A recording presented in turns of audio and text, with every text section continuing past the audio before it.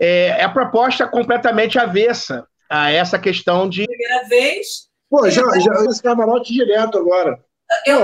Vou fazer propaganda. Eu não posso, por exemplo, falar dos camarotes em que eu já estive. Agora, não era carnaval. Para mim, aquilo era outra coisa. Era um ambiente, uma ambientação, que você vai para ser visto, ser olhado, experimentar tal coisa, tal comida, tal bebida. Mas, efetivamente, para ver uma escola de samba, a experiência escola de samba, o que eu, como pesquisadora, comparo? Né? O que eu pesquiso? Eu pesquiso memória, carnaval, memória, carnaval e cultura popular. O que eu pesquisadora, o que eu comparo, por exemplo, com o museu? O museu, você vai pela experiência. A experiência de vivenciar uma história, aquele lugar, aquela ambientação, o cheiro tem a ver, a experiência emocional tem a ver. Se você entra num camarote e não vivencia nada disso, você não vai ter uma ligação com o carnaval, efetivamente com o carnaval de escola de samba. Então, assim, os camarotes não servem efetivamente para nada, no sentido da ligação, eu que frequento camarote e escola de samba, né? Porque eu não vejo nada. Eu fui a vários, durante anos aquilo virou uma angústia para mim. Eu hoje prefiro dizer, não, eu prefiro ter dinheiro para frequentar a Frisa, que muitas vezes eu sou convidada a rachar. Ali é outra coisa. Eu vejo a avenida, eu vejo as pessoas desfilando, eu toco nas pessoas. Não é o camarote. O camarote perguntavam para mim, vai entrar arte altura? Como as pessoas não possam saber? Mas elas nunca vão nem saber que a escola de samba é o Salgueiro, que é acadêmicos do Grande Rio, que vem a escola de samba, que é da escola de Caxias. Você não vai saber história nenhuma. Eles ficam ali perguntando sobre as personalidades. Quem vem aí? Quem é a rainha de bateria? Tá bom, isso faz parte do processo carnaval. O carnaval é tão complexo que isso também faz parte? Faz. Mas não para ser a avenida inteira de camarotes desse jeito.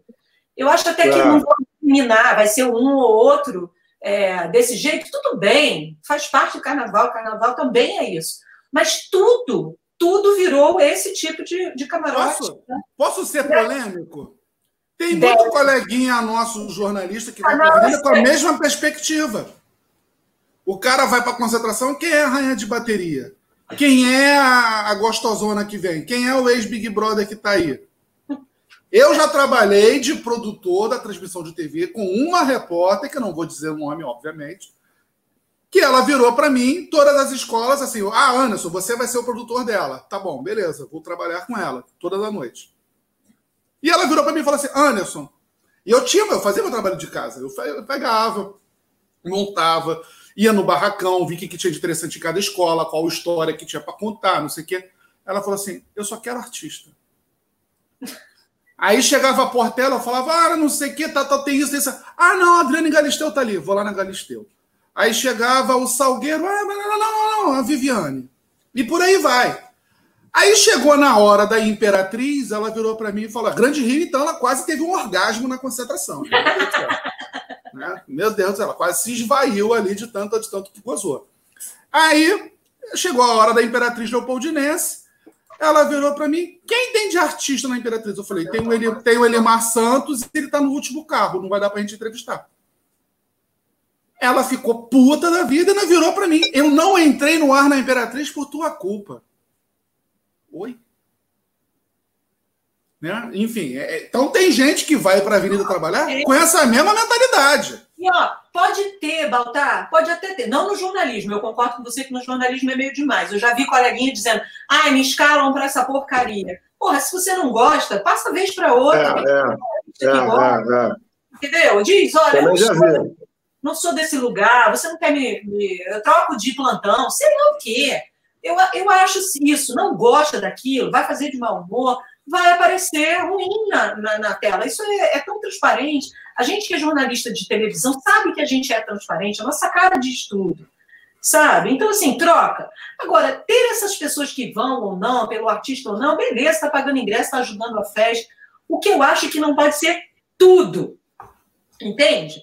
Todos os camarotes com essa pegada. Que bom que a Portela está trazendo isso, porque talvez as outras escolas comecem a olhar e falar, a Portela, a grande Portela está fazendo isso, então vamos fazer também. Porque isso é uma formação de público. Se eu entro num camarote ambientado com características de carnaval, quem são as personalidades, sambas antigos, memória, história, talvez eu me atrele a esse movimento para o resto da minha vida.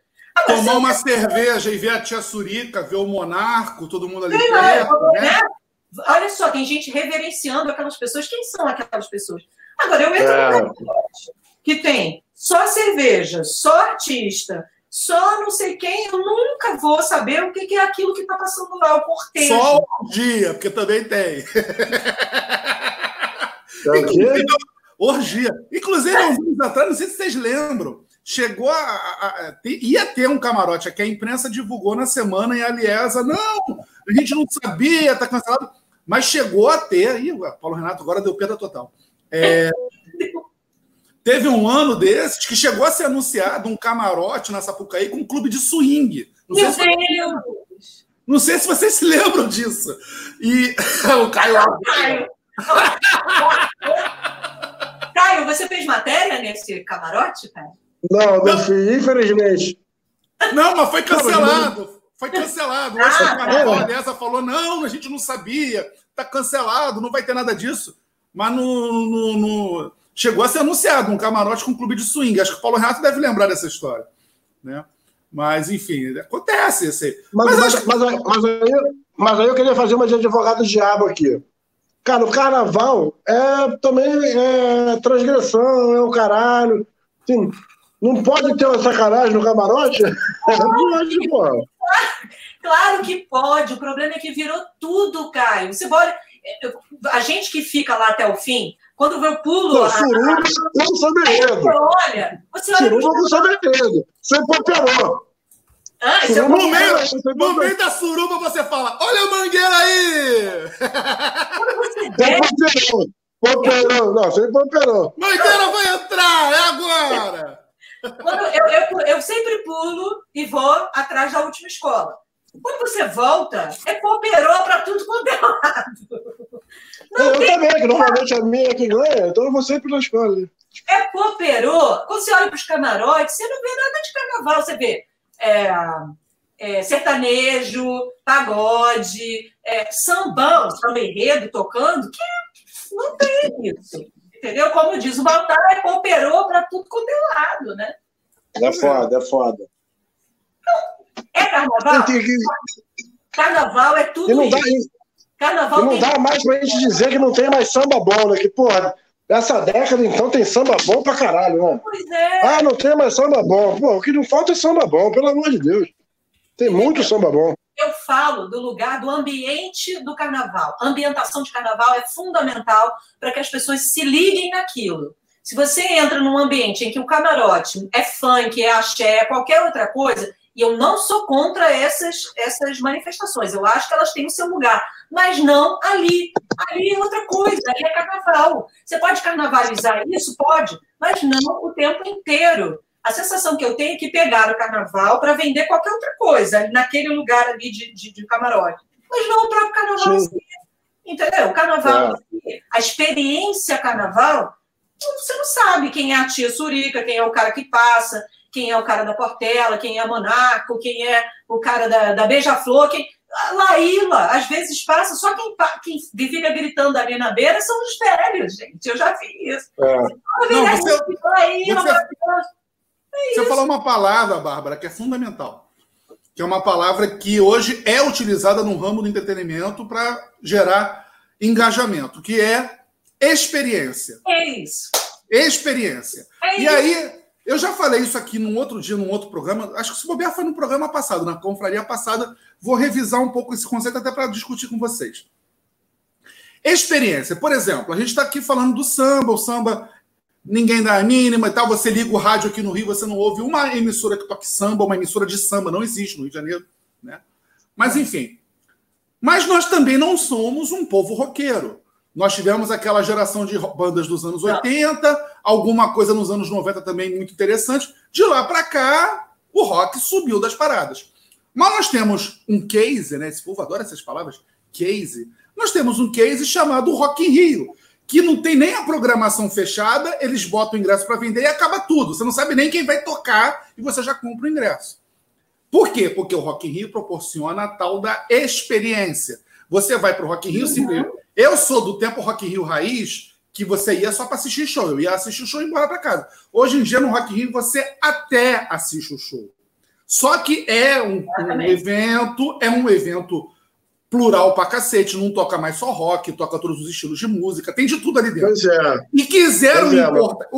A leitura que eu faço é que quiseram importar esse modelo para Sapucaí. Mas a experiência da Sapucaí é bem diferente do festival de rock. É outra coisa. É uma outra dinâmica. Mas você acha que importaram com esse conceito de experiência correto? Porque é o seguinte... Não. Fizeram lá mal ajambrado e jogaram. Assim, pegou aqui e jogou. Não é a experiência carnaval que a gente que gosta de carnaval vive. Porque a gente sabe aonde entrar, como falar, com quem falar, onde se meter. As pessoas que vêm de fora passam por um circuito criado, sei lá por quem, pelas empresas de entretenimento, que não tem a ver com o carnaval. É exatamente isso que você está falando. Não é a experiência carnaval.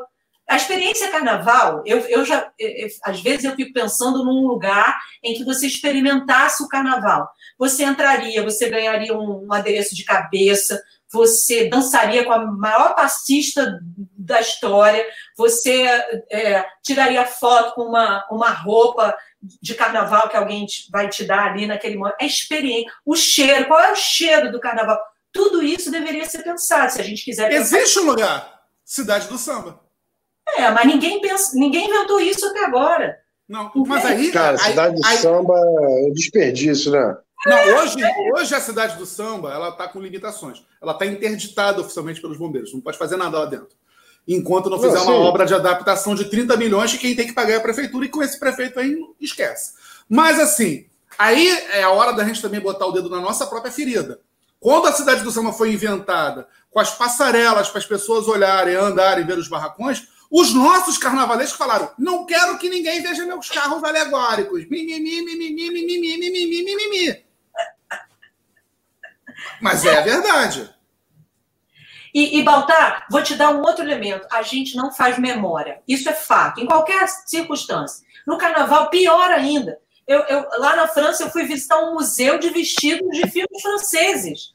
Caraca, como o filme francês não é igual ao filme hollywoodiano, que tem blockbuster. Por que a gente não guarda as coisas aqui? Uma vez eu fui entrevistar o ferreiro do Fernando Pinto. Cara, ele fazia as maquetes em ferro.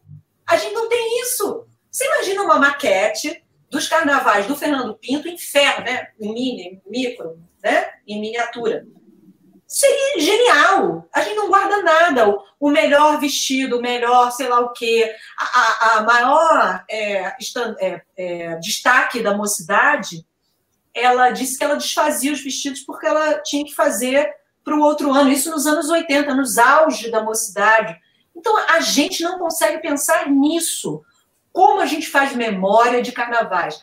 Não dá para guardar tudo? Não dá. Mas dos grandes carnavais a gente tem que começar a pensar. Isso aqui foi, quando entrou na avenida, explodiu, foi do caralho. Tem que guardar. Tem que guardar. Sabe? Não, uma outra coisa. Assim, a prefeitura tem que botar... Caio, sensualizando no sofá, na noite de sábado...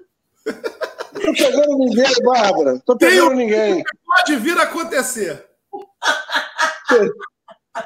Eu sei muito bem que Bárbara e Mariana Araújo são comentaristas dos meus crushes. Eu falo pra Bárbara, como é possível? O Caio... Ô, Caio, se eu fosse você, eu fazia mais propaganda agora. E aproveita a audiência e faz a linha Sou Lobo Solitário. Porque é sábado à noite, sabe como é que é, né? Vai que alguém resolve furar a quarentena aí. Não me complica. Mas o tema aqui não são os meus crushes, é o carnaval. Depois podemos até fazer um sobre crush. Eu gosto. Eu sou especialista em sexo oral, adoro falar. Falar é comigo mesmo. Fazer não é comigo, tá ruim pra mim. Então vamos lá. Paulo Renato, você tá aí, meu filho? Vamos mudar de assunto. Paulo Renato, você tá aí, meu filho? Não, foi um negócio aqui que eu queria falar. Esse negócio de a cidade do samba. Meu querido, tá bravo hoje, tá bravo. Tô aqui, ó. Meu irmão, name right, cidade brava do samba, cidade original do samba, samba original. Porra, paga lá aquela obra, foda-se, vambora, bicho. É isso que tá faltando. Aqui, ó, olha o merchan aqui, original do samba, pronto.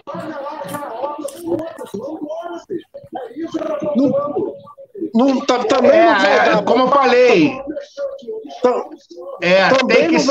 tem que ser um movimento macro para a festa toda, mas repito. E o Caio vai embora. E eu tô otimista. Isso está sendo pensado, vai mudar, e eu não tenho dúvida que é uma questão de sobrevivência. Se não fizer, a gente não vai ter festa possível. Mas falando o seguinte, porque... E sobre tudo que eu estou acompanhando o debate aqui, o que a Bárbara falou é fundamental, né?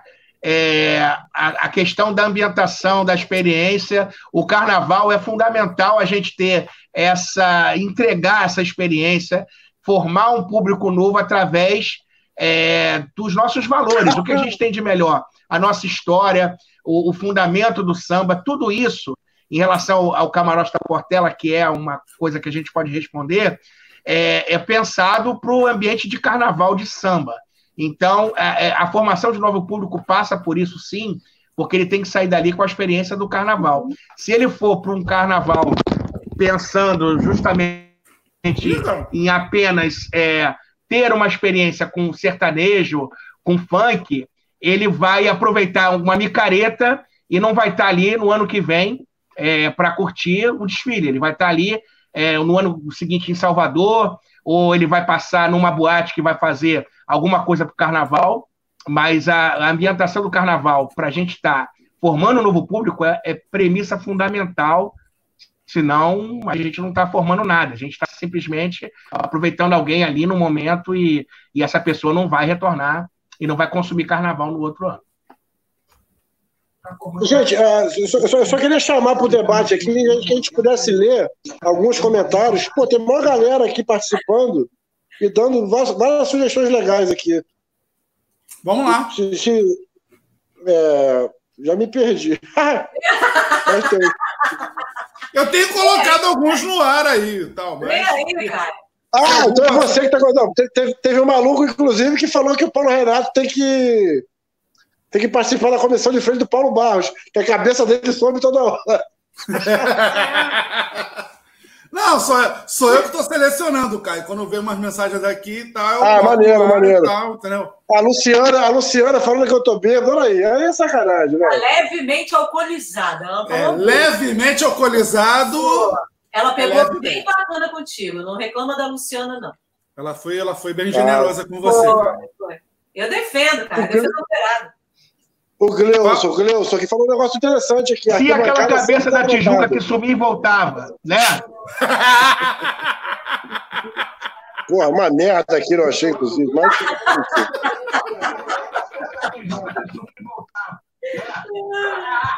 Caramba, acho que é o Paulo Renato. Gabriel, filho do Anísio, amigo do Medina. Não, o Gabriel tem 16 anos. O Medina tem 170, mas não sei se é bem não. 16 não, pô. O cara já tá com 20 e pouco. Pô, já comeu a Anitta e tudo, porra. Você não comeu a Anitta. Porra. Eu? Não. Não comi, não. Eu vou ter que fazer o papel da mulher feminista. Ele não comeu a Anitta que comeu ele, tá? Boa! É verdade. Vamos rever aqui os conceitos. Não, já está revisto. Você está certíssima. Então tá bom. Está certíssima. Enfim, porque... Não mais. Já andou para frente, já. Não, mas está certo. Com o tamanho que a Anitta tá, o tamanho de importância, é ela que come todo mundo. A gente não come... E vamos combinar, Caio. Se você pode, a Anitta também pode. Ué. Pô, eu não como ninguém, pô, pelo amor de Deus. É só... Vocês ficam inventando essas porra aí, pelo amor de... A Anitta que tá passando onda geral. Eu só quero uma suruba no camarote da Portela, só isso. Olha só. O Paulo Renato fez todo um esforço aqui. Para dizer que o camarote é de família. Belo, recatado e do lar. Aí veio o Caio. Vou falar com o Gabriel. Vou falar com o Gabriel Davi. Aí você quer fazer suruba no camarote da Portela, porra? Lá na frente da tia Surica, porra, não rola, cara. Ninguém vai saber. Não, vamos mudar de assunto, que esse negócio não vai funcionar aqui, não. Ó, o camarote da Portela tá perfeito. Gostei de saber. Camarote experiência. Muito legal na ideia do camarote. Legal de verdade. Já virei garoto propaganda. Se o Caio não... Falando sério. Achei muito legal. Se o Caio não for... Fred! Eu vou frequentar. Eu no mesmo tempo, Caio. Paulo Renato? Sim. Tenta... O teu som, eu tô mutando ele o tempo todo. Eu tô mutando o teu som e não desmute, por favor. Eu tô mutando o teu som. Eu? Arranja um fone de ouvido aí, cara, porque eu acho que é o teu som que tá fazendo essa reverberação toda. Se você arrumar um fone... Porque aí o que acontece? Eu falo, a Bárbara fala, o Caio fala, o som chega com delay para você e ele volta pro programa e fica uma zoeira do cacete. Se você arrumar um fone, vai melhorar, porque agora você tá estável, agora você não caiu. Peraí, o delay em relação a você está imenso. Tá. Sim. Tá. Agora ele mutou de novo. Deixa comigo. Não, Paulo Renato, assim, o delay do Paulo Renato, sim, tá para Rubinho Barrichello nenhum botar defeito, né? Assim, tá um negócio assim, né? O Rubinho Barrichello daqui a pouco tá chegando com a bandeirinha fora Dilma, né? Então é o delay do Paulo Renato, né? O Caio já deu 2 voltas na mansão no delay. Não, Paulo, o Caio já tá na próxima tarefa do Gugu Liberato. O Caio já está na próxima tarefa do Gugu Liberato, que é achar uma enciclopédia Barça. Ele está lá procurando a enciclopédia Barça pelo apartamento dele. O Caio voltou. Caio, a próxima tarefa do Gugu Liberato é achar a enciclopédia Barça. Enciclopédia Barça, procura. Que descarregador. Carregar o Caio, né? Olha, Deus do céu. Eu tenho que fazer uma revelação. Eu implico com o Caio, mas eu gosto muito do Caio. Eu acho ele sensível. Eu tô implicando com ele, mas eu acho ele sensível, sim. As meninas podiam dar para ele. Ele é sensível. Olha só. Podia o quê? Você acabou de arrumar uma hit conselheira amorosa aí.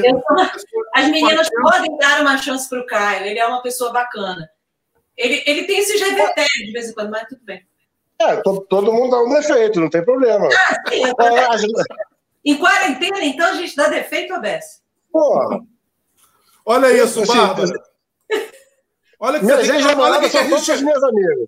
Num sábado à noite, que a gente é obrigado a aturar Fred Soares falando. Não, a Bárbara sabe, caralho.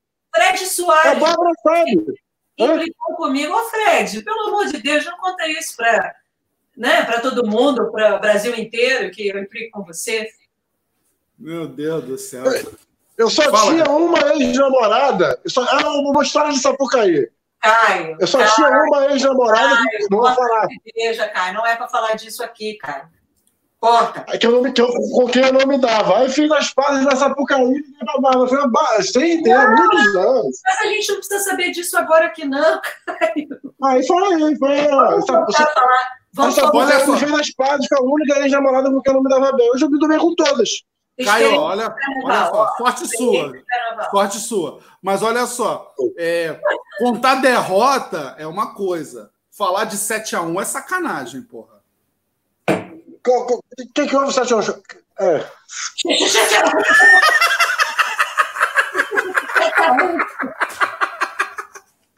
Gente, uma cervejinha no dente, pelo amor de Deus. Olha só. A pessoa que eu mais invejei nesse momento foi o dentista de Caio Barbosa. Porra. Uma cervejinha no dente. Eu tô com a mão ocupada. Tem um aqui no carregador, tem outro na cerveja. Senão vai cair aqui a ligação. Que susto! Que susto! Caio Barbosa, para a gente fechar a nossa conversa aqui. Se houver carnaval em 2021, você é uma pessoa que sai nos blocos, além da Sapucaí, que eu sei que sai, qual vai ser a sua fantasia? É uma boa pergunta. Mas tem muita coisa para rolar.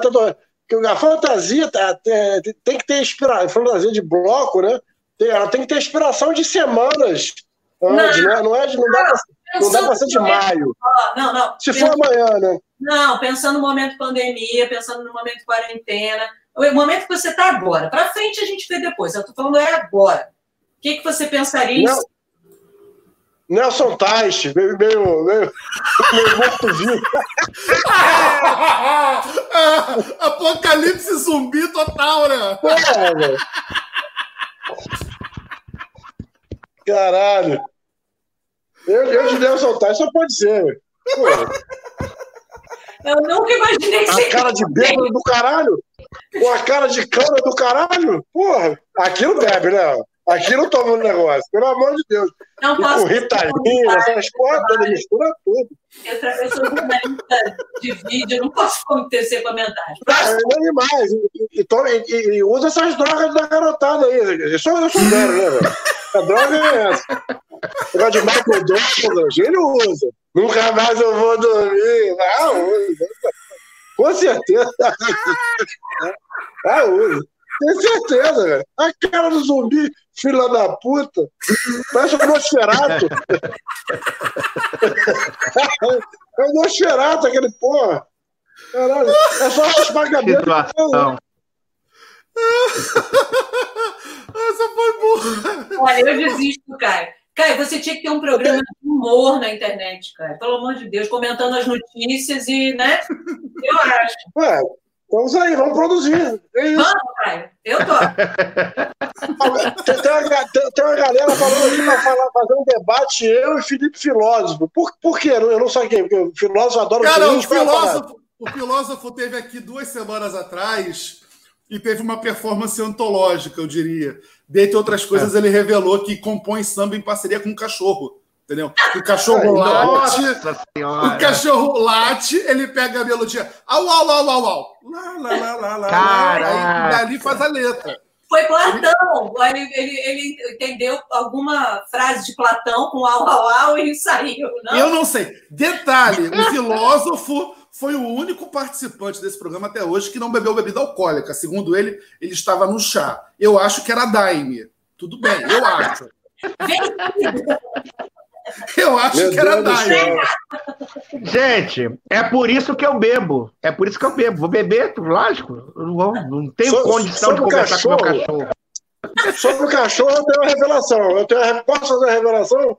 Um grande ator brasileiro, um dos maiores, talvez o maior da nossa geração, me chamou uma vez para uma suruba. Só que tinha a suruba era eu, ele, que é feio pra caralho, e o cachorro. Meu Deus! Caraca, maluco! A gente tava no Pavão Azul há uns 10 anos. Eu tinha acabado de infartar. Gente, o Baltar tá vermelho. Reparem que o Baltar tá vermelho. Ô, gente! Pimentão, olha isso. Essa live não era sobre carnaval? Vamos voltar pro tema. Porque, Caio, tem muita coisa a revelar. Eu faço algumas, mas assim, é melhor não. Vamos voltar pro carnaval. Caio, a suruba foi boa. A culpa é da fantasia. Foi boa a suruba, Caio? Caio, eu sei. Foi boa a suruba? O ator é feio pra caralho. Pra quem tá com o pau parado, come qualquer coisa. Eu tenho que comer a mim e o ator. Aí eu venho. E o cachorro. Mas foi bom pra você? Foi bom pra você? Não, ele não quis. Ele falou, tem que botar o cachorro junto. Piluca, é o nome do cachorro. Nunca esqueci. Uma mesa com mais de 15 jornalistas. Uma mesa com mais de 15 jornalistas. Várias testemunhas. Em frente à delegacia. Caio, em frente à delegacia. Caio, eu sei de quem você está falando. Essas histórias. Bom, eu vou precisar saber quem é, né? Essas histórias. Eu não vou aguentar não saber quem é depois. Privado. Você sabe, Bárbara? Sabe mesmo? Essas histórias. gente. Isso fica público, vocês são doidos. Ei, cara, ei. Ainda bem que eu marco esse vídeo antes de entrar no ar, que não é para crianças. Ainda bem que eu faço. E eu vou precisar saber, porque uma história dessa, sem saber quem é, não. Né? Depois que a gente sair do ar, aí tem o lado. A resenha aqui interna. Aí que as histórias. Nesse dia do filósofo, inclusive, estava o filósofo, a Aline Lima e o Alexandre Medeiros. A gente ficou quase meia hora depois, só na resenha. O programa foi bom. O que a gente conversou fora do ar, se fosse para o ar, meu Deus do céu. Eu acho melhor a gente voltar para o tema carnaval. Porque se você fizer um programa dela, tem um monte de coisa, gente. A culpa é sua, Bárbara. Você foi perguntar qual fantasia o Caio ia vestir no carnaval. O Caio baixou o nível da conversa falando de Nelson Tais. A culpa é sua. Eu confesso. Paulo Renato, você está aí ou você já travou de novo, meu querido? Travou. Meu Deus do céu. Mas Nelson Tais. Não, eu nunca tinha imaginado com uma fantasia como essa. Realmente deve ser. Eu não tenho essa cultura tanto do carnaval de bloco. Minha agenda não concilia, não dá para ir a bloco e escola de samba ao mesmo tempo. Infelizmente. Eu acho uma pena, acho que deveria dar para conciliar, mas enfim. Que eu acho também, acho que é um outro erro também. Eu acho que as escolas de samba dialogam muito pouco com os blocos de rua. E vice-versa, os blocos com as escolas também. Meio que se cria dois mundos paralelos, como, por exemplo, até 10, 15 anos atrás, a gente tinha o pessoal das escolas e o pessoal das rodas de samba. E não se falavam e tinha um preconceito com o outro. Isso, de uma forma, foi quebrado. Mas ainda rola essa coisa das escolas com os blocos. Não há esse diálogo. Eu concordo com você. E acho assim, Baltar, tem uma coisa que tem me incomodado nos últimos anos, que é uma coisa que talvez no próximo ano, se tudo correr bem, para rever, que é assim, eu curto muito pouco os blocos, porque eu vou todos os dias, não quase todos os dias, para Sapucaí. E você perde também esse carnaval de rua, esse carnaval mais espontâneo. E nos últimos anos tem me incomodado muito a Sapucaí. Eu gasto dinheiro, né? Eu não vou vendo de graça nada. Então, eu pago freezer, eu pago o que eu vou comer, eu pago o que eu vou beber. E o que o espetáculo tem me dado de retorno não é igual ao que eu pago. Não estou falando do ponto de vista estético, não. Estou falando do ponto de vista de estrutura, da experiência, que é o que a gente tem conversado. É muito caro você viver isso e você não ter isso como retorno. Né? É verdade. Os lugares são mal organizados, o banheiro é ruim, o cheiro é ruim. É isso que a gente fala do cheiro, né? Não tem cheiro carnaval, não existe isso, ninguém criou. E assim, como mal. Então eu tenho pensado muito, e assim, será que vale a pena eu me esforçar tanto? Eu sempre acabo doente no último dia, porque eu fico todos os dias de madrugada acordada.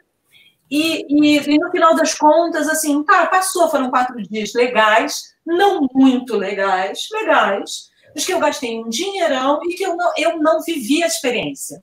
Porque eu desfilo na mocidade, às vezes quando... Esse ano eu fiquei desempregada, falei, não vou comprar fantasia, porque não se compra fantasia quando você está desempregado, ainda tem isso.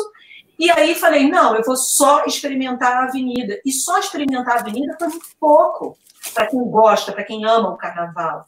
Então, assim, não tem me dado retorno do mesmo patamar do quanto eu pago.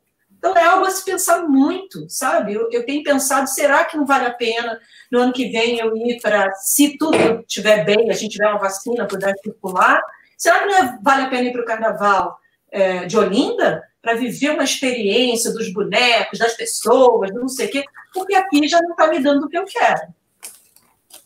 É isso, não sei. Não sei se eu estou muito para baixo. Mas vai ter que ir para Olinda, vai para... Pô, tem bloco de carnaval ABS aqui. Não, porque eu nunca fui. O que eu estou dizendo assim, eu nunca vivi a experiência de Olinda, por exemplo. É o mesmo valor que eu gasto aqui. Nem eu, nunca fui. Que é maravilhoso, não é a mesma coisa. Por que não? Né? A gente fica todo ano, no meu caso, que pago, querendo viver essa experiência, e às vezes é incrível, sim, muitas vezes é incrível, mas dependendo de uma escola ou de outra escola. A grande maioria, se você for pensar 6 num dia, 6 no outro, 2 são incríveis, o resto nem tanto. E com essa estrutura ruim, né? Eu vou todo ano na Frisa. É legal, os amigos são legais, a gente leva um monte de coisa, a gente talvez não gaste tanto dinheiro porque a gente leva as coisas, mas não é a experiência. Eu acho que é isso que a gente está precisando rever. Não é a experiência. Eu sou doido para conhecer o Carnaval de Olinda. Acho que seria o único carnaval que eu sairia do Rio para pelo menos um dia conhecer. É isso. A gente está perdendo para os outros estados. Eu tive numa mesa de debate, já faz um tempinho, com os representantes das suas empresas de turismo, Rio, São Paulo e Belo Horizonte. Cara, é uma vergonha o que o Rio pensa sobre cultura e o que esses outros estados, e Belo Horizonte é uma cidade, assim, o que São Paulo, capital, pensa também sobre a experiência carnaval bloco.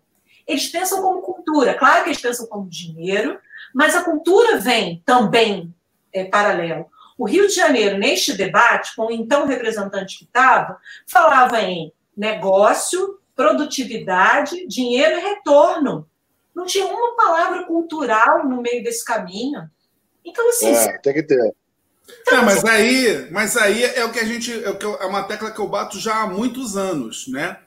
Porque, se eu não me engano, eu posso estar falando besteira, mas eu tenho quase certeza que não, Rio e São Paulo são as únicas capitais do Brasil em que o carnaval está na mão da Secretaria de Turismo. Em todas as outras capitais, quem toca o carnaval é a Secretaria de Cultura. Então, você leva para um encontro desse... Esse atual presidente da Rio Tu, então... Não, ele está até sem presidente, né? Eu falei com ele. Saiu, tiraram ele. Saiu no meio do caminho, logo depois do carnaval, e está sem ninguém. É óbvio que nesse momento, o Aidan até que frisou isso. Ninguém vai pensar nisso, ok, mas já não ter alguém para pensar no pós, que é isso que você estava falando e que o Paulo Renato estava falando, cadê o pós? E vai existir um pós, espero que exista. Qual estratégia para fazer o Rio voltar a receber turista depois da pandemia? Por que não? E tem que estar os dois juntos. E tem que estar a cultura e o turismo juntos, né? Em relação ao carnaval. Sim.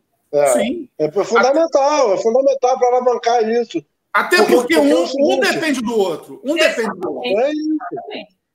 Não existe. O Brasil recebe 8 milhões de turistas estrangeiros por ano. A França, só o Brasil, só Paris recebe 20 milhões.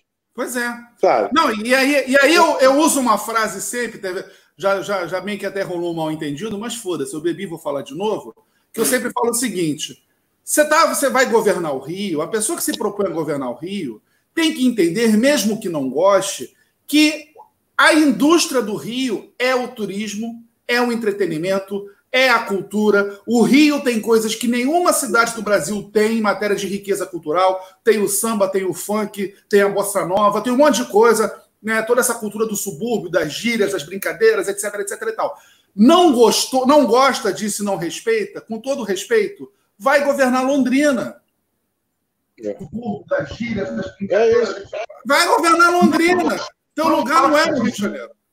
Teu lugar não é aqui. E outra coisa, em relação ao turismo e cultura, pensando nos próximos 2 carnavais, sim, a gente não vai ter mais o turista estrangeiro. Porque não vai, porque o nego não vai entrar no avião mais no ano que vem. Vai ficar 12 horas para vir para cá. Não vai. Então vai ser turismo nacional. Tem que investir no turismo nacional. Assim que acabar o isolamento, assim, o turismo vai virar um turismo muito mais interno, aqui dentro do Rio de Janeiro mesmo. O cara que, o maluco que ia para a Europa e não conhece Madureira, agora vai ter que ir em Madureira. Vai ter que ir em Padre Miguel, porque ele não vai entrar no avião para ir para a Europa.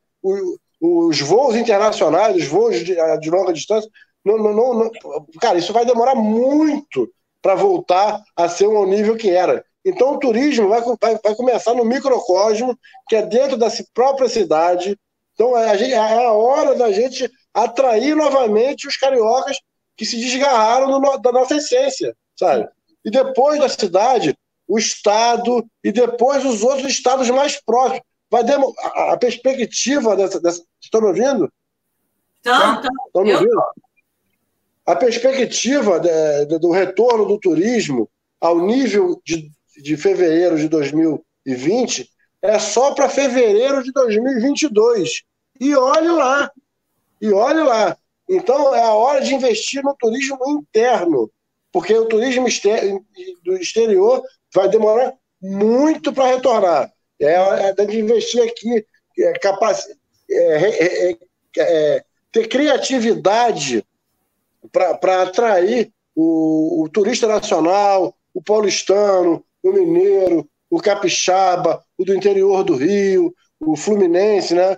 Digamos, Fluminense, Flamengo, Vasco, Botafogo, do interior do Rio, para atrair, a hora é agora. A gente tem a chance de ouro de reaproximar o carioca e o fluminense do carnaval, das escolas de samba. É uma chance maravilhosa, o legado que a gente pode ter nessa merda, nessa pandemia, é esse, porque o turista estrangeiro não vai voltar, ninguém vai pegar avião com o risco de pegar a porra de um corona de 12 horas no voo para ir para um país onde o cara não sabe nem a língua, né? O francês, o alemão, o inglês, meu irmão, vai vir para o Brasil, meu irmão, ele não sabe falar português, né? Então aqui ele vai se fuder, não é para cá que ele vai vir. O destino dele não vai ser destino Brasil, não vai ser destino Rio por muito tempo. Então a gente tem que começar a pensar em outras maneiras. Tem o outro lado da moeda também, Caio. Assim como as pessoas não vão querer vir para cá, lá fora eles não vão querer que o brasileiro entre, não. Essa turminha aí que achou que era tirar presidente, que o dólar ia voltar a R$2 para poder voltar aí para Disney, esquece Disney. Vai para Beto Carreiro, que tá bom pra caramba. Entendeu? Você satisfaz com Beto Carreiro World. O Caio falou uma coisa, ele não disse isso, mas isso também tem a ver. Que é uma outra coisa assim, que a experiência Sapucaí nos mostra. Os caras vêm para cá sem saber falar português porque, né, a gente que quer se vender também não se vende bem. É como se fosse assim, se vire você, né? Quando a gente quer se vender, a gente faz de tudo para tentar atender aquele cliente. O que a gente vê na Sapucaí de gente fazendo mímica, tentando vender caipirinha, cara, esse ano que eu vi de gente se ferrando, comprando coisas que não queriam comprar, tentando se entender com a pessoa, não é possível, não é minimamente possível que a gente queira se vender para o exterior sem as pessoas falando pelo menos o inglês. Eu não estou falando para falar alemão, francês, mas pelo menos o inglês. Não é elitismo, isso é questão de venda, negócio. E mudar a abordagem, né? E mudar a abordagem. Eu lembro de uma vez a abordagem é péssima. Eu lembro de uma vez que eu fui há alguns anos atrás, há muitos anos, até quase 10 anos, né? Eu estava lá com uma dor de cotovelo, falei assim, vou curar minha dor de cotovelo, vou fazer uma viagem sozinho. Aí fui para Ouro Preto, né? Cara, Ouro Preto é maravilhoso, é fantástico.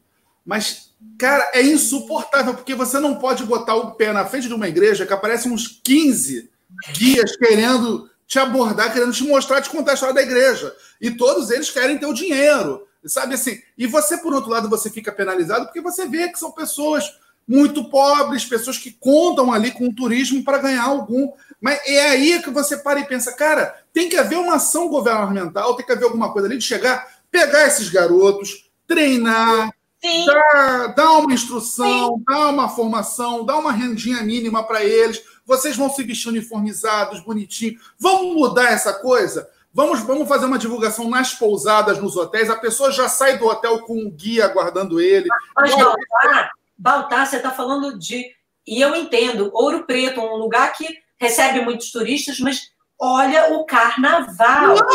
Não tem nem comparação.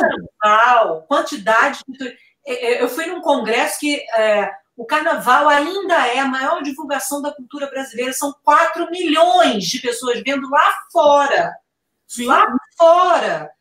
o consumo interno a gente é muito mais, mas lá fora, 4 milhões de pessoas assistindo é muita coisa. Como é que a gente não consegue, minimamente, naquele período de 4, 3 dias, como falou o Caio, botar pessoas que saibam falar pelo menos o inglês? Eu não estou pedindo, né? A gente não está pedindo que saiba falar russo, mas o inglês. Os caras ficam numa mímica, é constrangedor. Ah, isso não é elitista, receber o turista, não. Então, se vocês querem ver o carnaval como negócio, beleza, vejam desta forma, né? Querem ver o carnaval como produto, então vejam como produto de fato. Não vejam como um meio produto. Vamos tentar vender o que a gente tem da melhor maneira possível. Não é fazendo com que as pessoas fiquem fazendo mímica, caipirinha, gritando para o estrangeiro, para a pessoa que vem de fora, seja lá em que idioma for.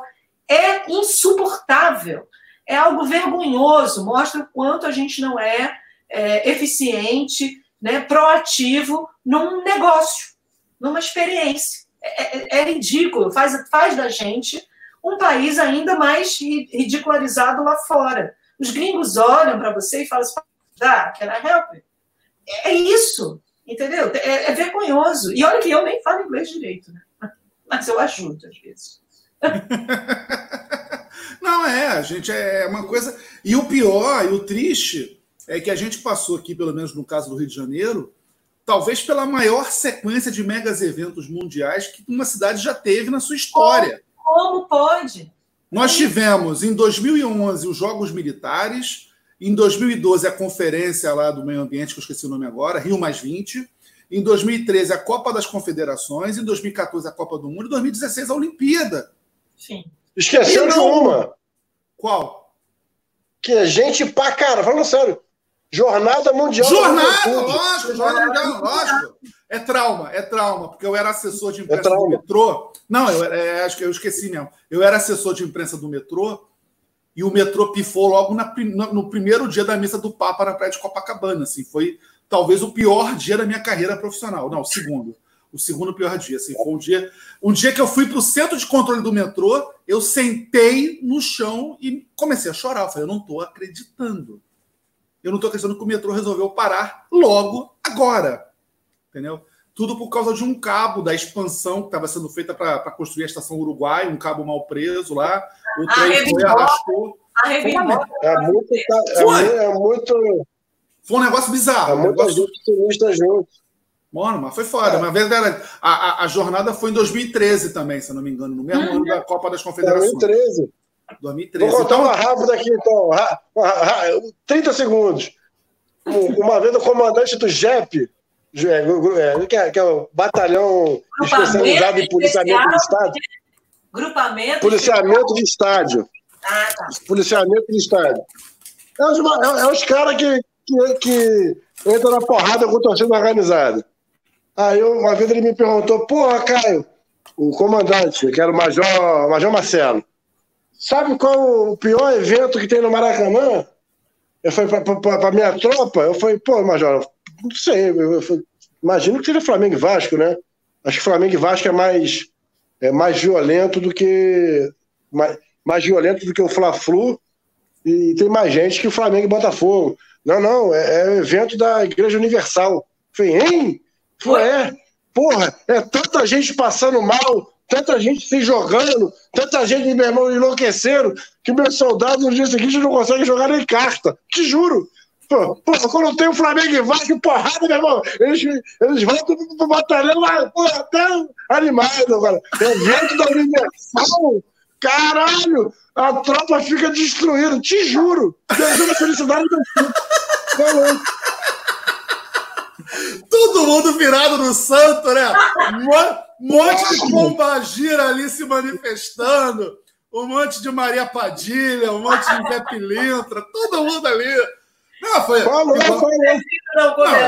Não, que esse povo é todo incubado. Caralho, Caio, para com isso, pelo amor de Deus. Esse povo é todo incubado, né? Assim, esse povo é todo incubado. O evangélico, não sei o quê, ele morre de medo de baixar um santo. Assim como o machão, né, da família tradicional, que tem a esposa bela e recatada do lar, ele é doidinho para sair do armário e não tem coragem. A verdade é essa. É da meia hora de cu, com certeza. Né? Seja aquele comichão ali. A verdade é essa. Então, assim, essa turma aí... Mas, assim, eu lembro muito bem quando a gente foi lá para a porta da prefeitura lá fazer a manifestação contra o Crivella, a gente mandou lá, só cantou samba de macumba, era só samba. Eu falei assim, é só samba de macumba. Toca, é só samba de macumba. E eu pegava o microfone e falava, atenção, prefeito, tá sentindo o bafo na nuca, prefeito? Padilha tá vindo, eu falei, eu juro. Padilha tá vindo, prefeito. Olha, tua Padilha vai descer hoje, prefeito. Imagina. Porque o bicho Macedo foi pai de santo, não tem negócio disso? Acho que tem, não tem? Mas não tem uma história sobre isso, né? Cada pai de santo conta uma história sobre a feitura, a possível feitura desta pessoa, deste senhor, que eu prefiro não pronunciar o nome, para não ser processada, né, Caio?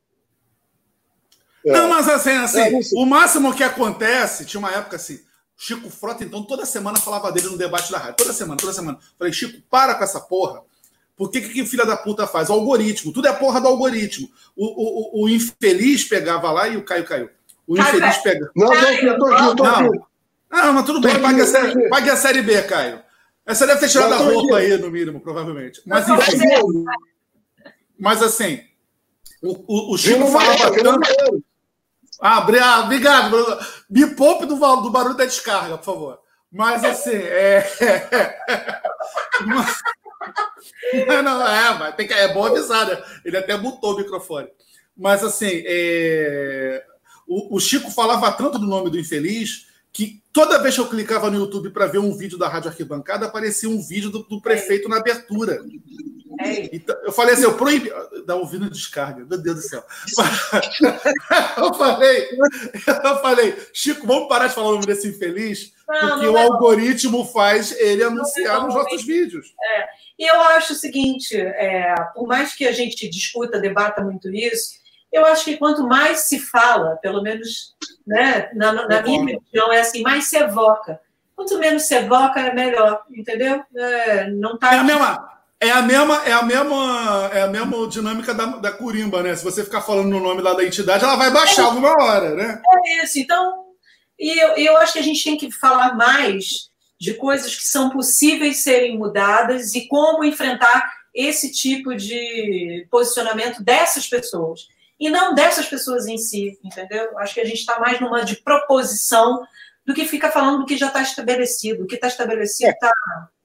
Não, é assim, o jogo já está jogado, não adianta. Não está bom, e o jogo não está bom, está muito ruim. Né? A gente precisa olhar para outros lugares. Esse lugar já está muito ruim. Estamos tomando de 7-1, a verdade é essa. É isso. E, aliás, Paulo Renato sumiu na poeira. Fez a linha mágico da comissão de frente da Tijuca. Deve estar furando a quarentena com alguém. Abandonou a gente. É isso. No camarote da porteira não pode. Não transfira para as outras pessoas os seus desejos, Caio Barbosa. Caio Barbosa. Pô, quem me dera. Pelo amor de Deus. Bárbara, tem alguma amiga, a Viozinho Rosé, muito chique.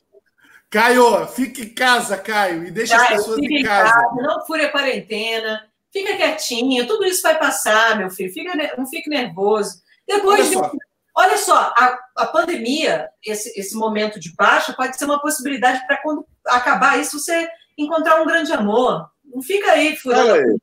O povo pediu e ele está de volta! Olha, eu ouvi, eu tava aqui quietinho, só vendo, vocês achando que eu tava furando a minha quarentena sagrada aqui.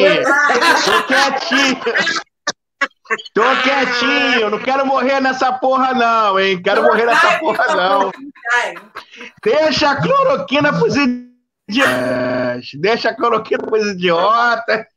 Desde que eles vão tomar cloroquina. O meu sonho é que essa galera tome, sabe o quê? Chumbinho. Eu acho que chumbinho vai resolver a porra toda. Já pensou se todo bolsominion tomasse chumbinho? Que maravilha que ia ser. Eu não queria isso, não. Eu quero estanho mesmo na testa, não é isso que eles gostam? Uma bala de estanho desse tamanho assim, ó, no meio da testa aqui, ó. É isso que eles entendem. Olha só, alguém tem que fazer um áudio.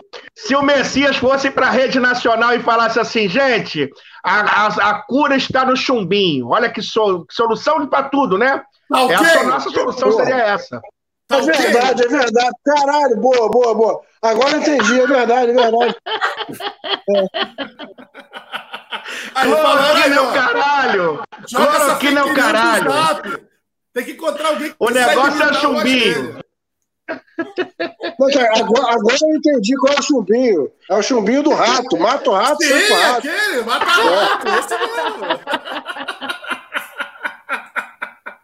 Pomada peixe bom e pomada peixe elétrico. Lembra disso? Que tinha na barca. Porco do mato. Lembra disso? Pomada peixe bom e pomada peixe elétrico. Contra artrite, reumatose, o caralho. É foda. Fedia pra cacete aquela porra. Agora é canela de velho. Canela de velho que tá na moda agora. Eu comprei canela de velho, eu tenho. Sabe pra que isso? Minha mãe usa, tá? Minha mãe usa. Sei lá, alguma coisa. Em breve eu vou precisar também. Não. Às vezes eu agora na quarentena faço aula de balé pela internet. Aí quando acaba, dói tudo. Então vamos lá, canela de velho nela, né? Então, Olha aí, podemos fazer uma live com a Rádio Arquibancada de Bárbara Pereira fazendo um balé na internet, olha aí. Eu tenho que contar aqui, meu sonho, quando eu era adolescente, era ser bailarina. E bailarina na Zona Oeste, em Realengo, era impossível, né? Como assim você vai ser bailarina? Então, não fui bailarina, obviamente, mas ia para a quadra da mocidade para imitar os fascistas, que eram minha possibilidade de bailarina, né? O que é? Se eu não posso ser a bailarina do Teatro Municipal, tem outra forma de dançar aqui. E eram os passistas, né? Aos 15 anos eu ia para a mocidade para ficar imitando as passistas, né? Mas agora eu já estou velha, não dá para ser passista mais. Meu sonho de infância era ser um Romário, só que não deu para ser um Romário, eu virei um Casagrande. Drogas, álcool, essa porra toda.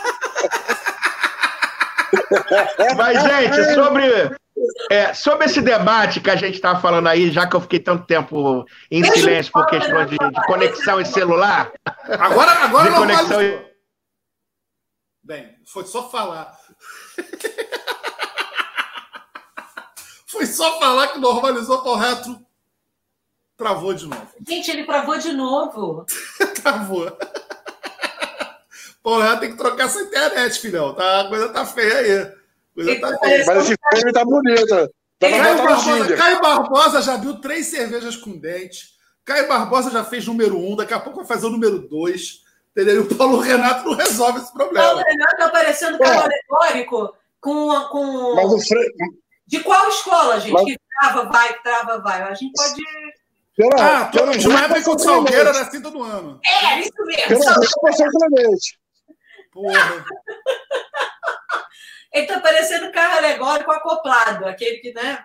Vai, não vai. Não, e aí quando aquele carro que fica para virar a curva e não vira, aí quando vira o setor 1... o setor 1 aplaude, apoia. Que dá sem forte em qualquer lugar. Parece Salgueiro. É ele. Desculpa, Ana. O povo do Salgueiro vai te pegar depois, dizendo... Não, pera aí, que eu tô até... Que eu moro em frente, eu morro aqui. Eu não tá vendo, não. Tu mora onde, Caio? Maracanã. Não é em frente, não. Mas saiu da Lapa? Deixa eu olhar pra lá. Hã? Saí. Fui expulso. Por quê? Eu e Chico Alves. Da Lapa. Não, eu tô no Maracanã desde janeiro do ano passado. Então tu vai para os jogos do Fluminense a pé. Cara, eu moro a 2 minutos e meio da estátua do Bellini, andando devagar. Mais ou menos isso. Pô, então, mínimo esforço para xingar o Fernando Diniz. Pô, maior filha da puta que eu conheço, meu irmão.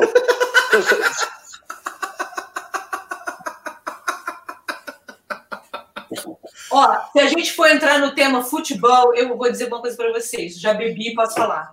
Não entendo absolutamente nada. Parei na disputa Romário e Zico nos anos 80. Então, melhor coisa que você fez. Melhor coisa que você fez. Parou bem. Eu só assisto.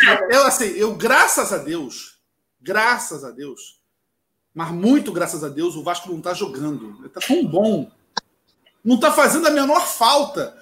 E aí eu vejo no Sport TV o Vasco ganhando de todo mundo, cara. Eu falei, cara, é bom demais que eles jogam velho, né? Porra, tá bom demais. Aí eu mando mensagem pro meu irmão. Eu tenho um sobrinho de 10 anos. Eu falei, Alex, mostra pro Vinícius, olha lá, ó, Vasco sendo campeão brasileiro. O Vasco ganhando Libertadores. Tá bom demais. A gente nessa quarentena só tá vendo, né, vídeo antigo, história antiga. Eu não sei nada de futebol. Então, se o Caio for começar com futebol aqui, ferrou. Eu tô... Não vou. Eu vou trazer pro Carnaval, fazer uma pergunta pro Caio Barbosa. O povo quer saber.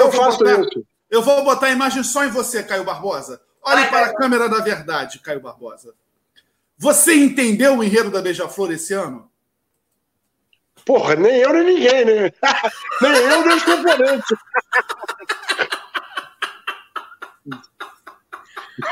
Pelo visto, nem eu, nem nenhum componente. Não, porra, que loucura, bicho. Cara, não só o enredo, como não entendi o desenvolvimento do enredo. Achei assustador. Achei bastante assustador. Acho que, porra, eu não gosto de ficar falando mal da minha escola em público, né?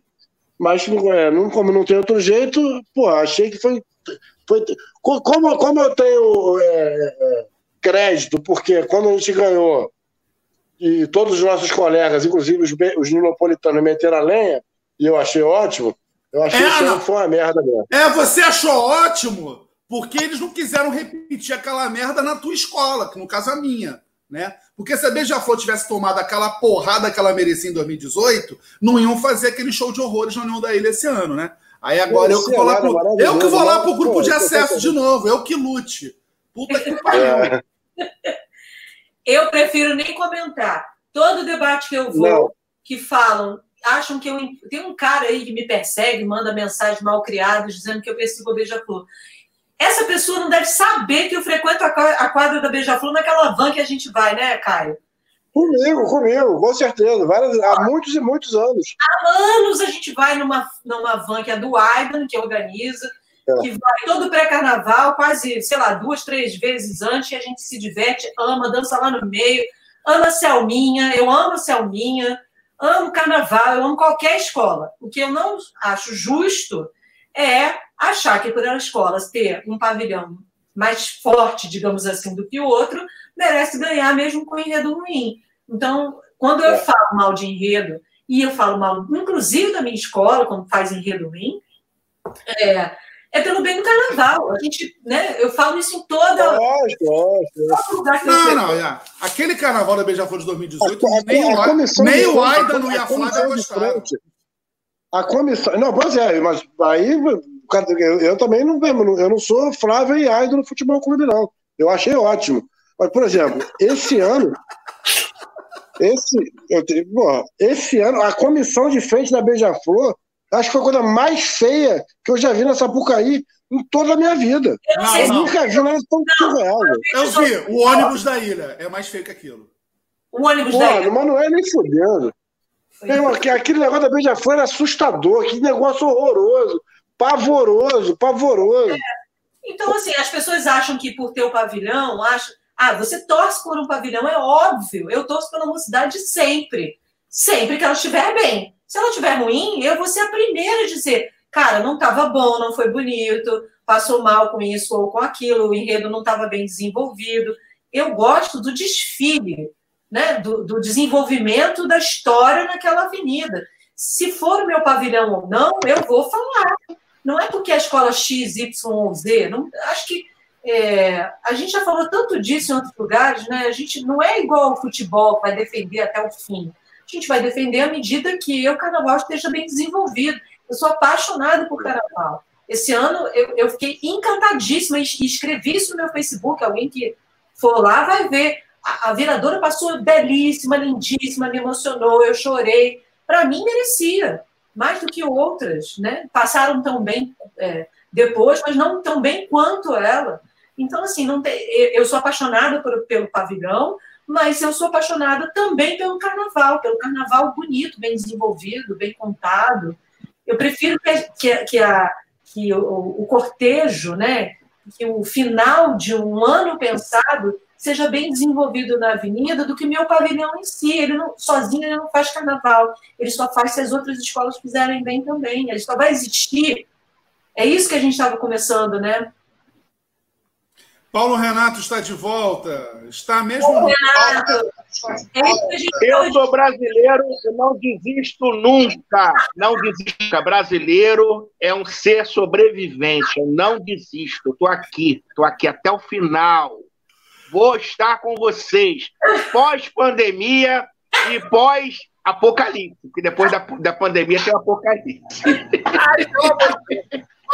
Não, gente, só para encerrar, quando eu travei com a minha imagem congelada, dramática, que eu ia falar alguma coisa e todo mundo ficou em suspense que eu ia falar, é o seguinte, a gente brinca muito com essa questão da política, do Bolsominion versus os petralhas, os esquerdopatas, enfim, o que quiserem taxar, que agora a gente vive numa sociedade de rótulos, né, de uma polarização completamente doente, exacerbada.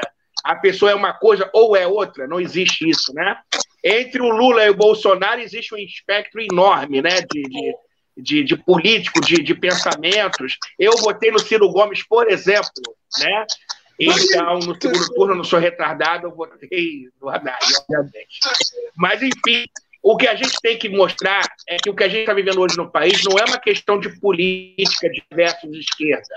É uma coisa muito mais grave do que isso. Porque o Lula tem feitos e tudo, mas era um democrata, como todos os vários outros políticos que estão se manifestando hoje em dia. Estou com o Michel Temer, porque a gente está num momento tão grave, tão escroto, que, sinceramente, com Temer não ia ter tanta morte como está tendo agora. Então a gente está vivendo uma coisa sem precedentes, sem paralelos na história. Então a gente tem que deixar bem claro que a gente brinca, no Facebook a gente brincou, mas a coisa é muito mais grave que as pessoas entendem. Eu estou rompido com pessoas da minha família que eu não queria.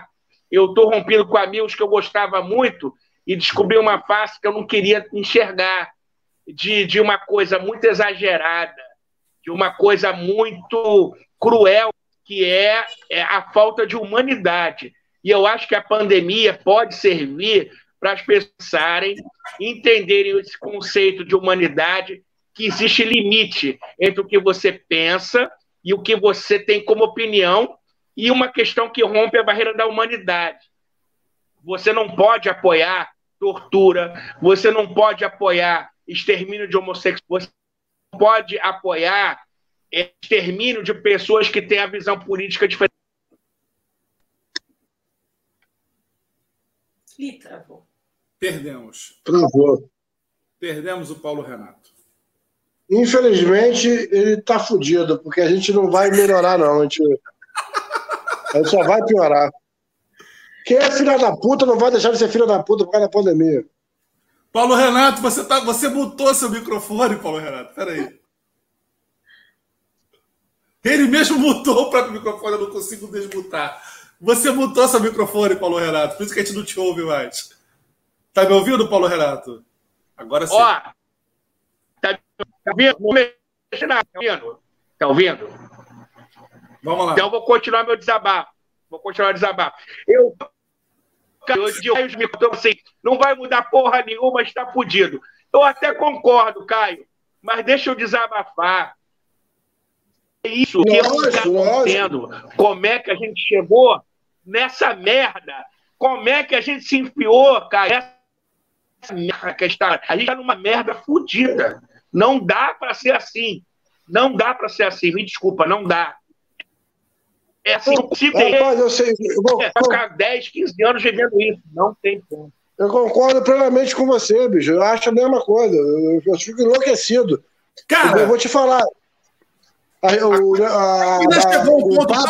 O papo hoje começou 8 horas da noite. Eu entrei aqui 8h07 Porque 8 horas da noite eu tava chorando de ódio.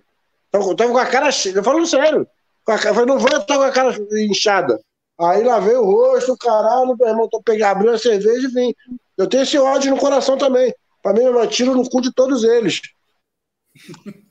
Não, a coisa tá tão feia que eu tô torcendo pro Rodrigo Maia, cara. A coisa chegou a esse ponto. Assim, a gente tá torcendo pro Rodrigo Maia. A verdade é essa. Entendeu? E assim, torcer pro Rodrigo Maia, eu prefiro torcer pro América. Para de abrir essa cerveja com o dente. Vou dar essa moral.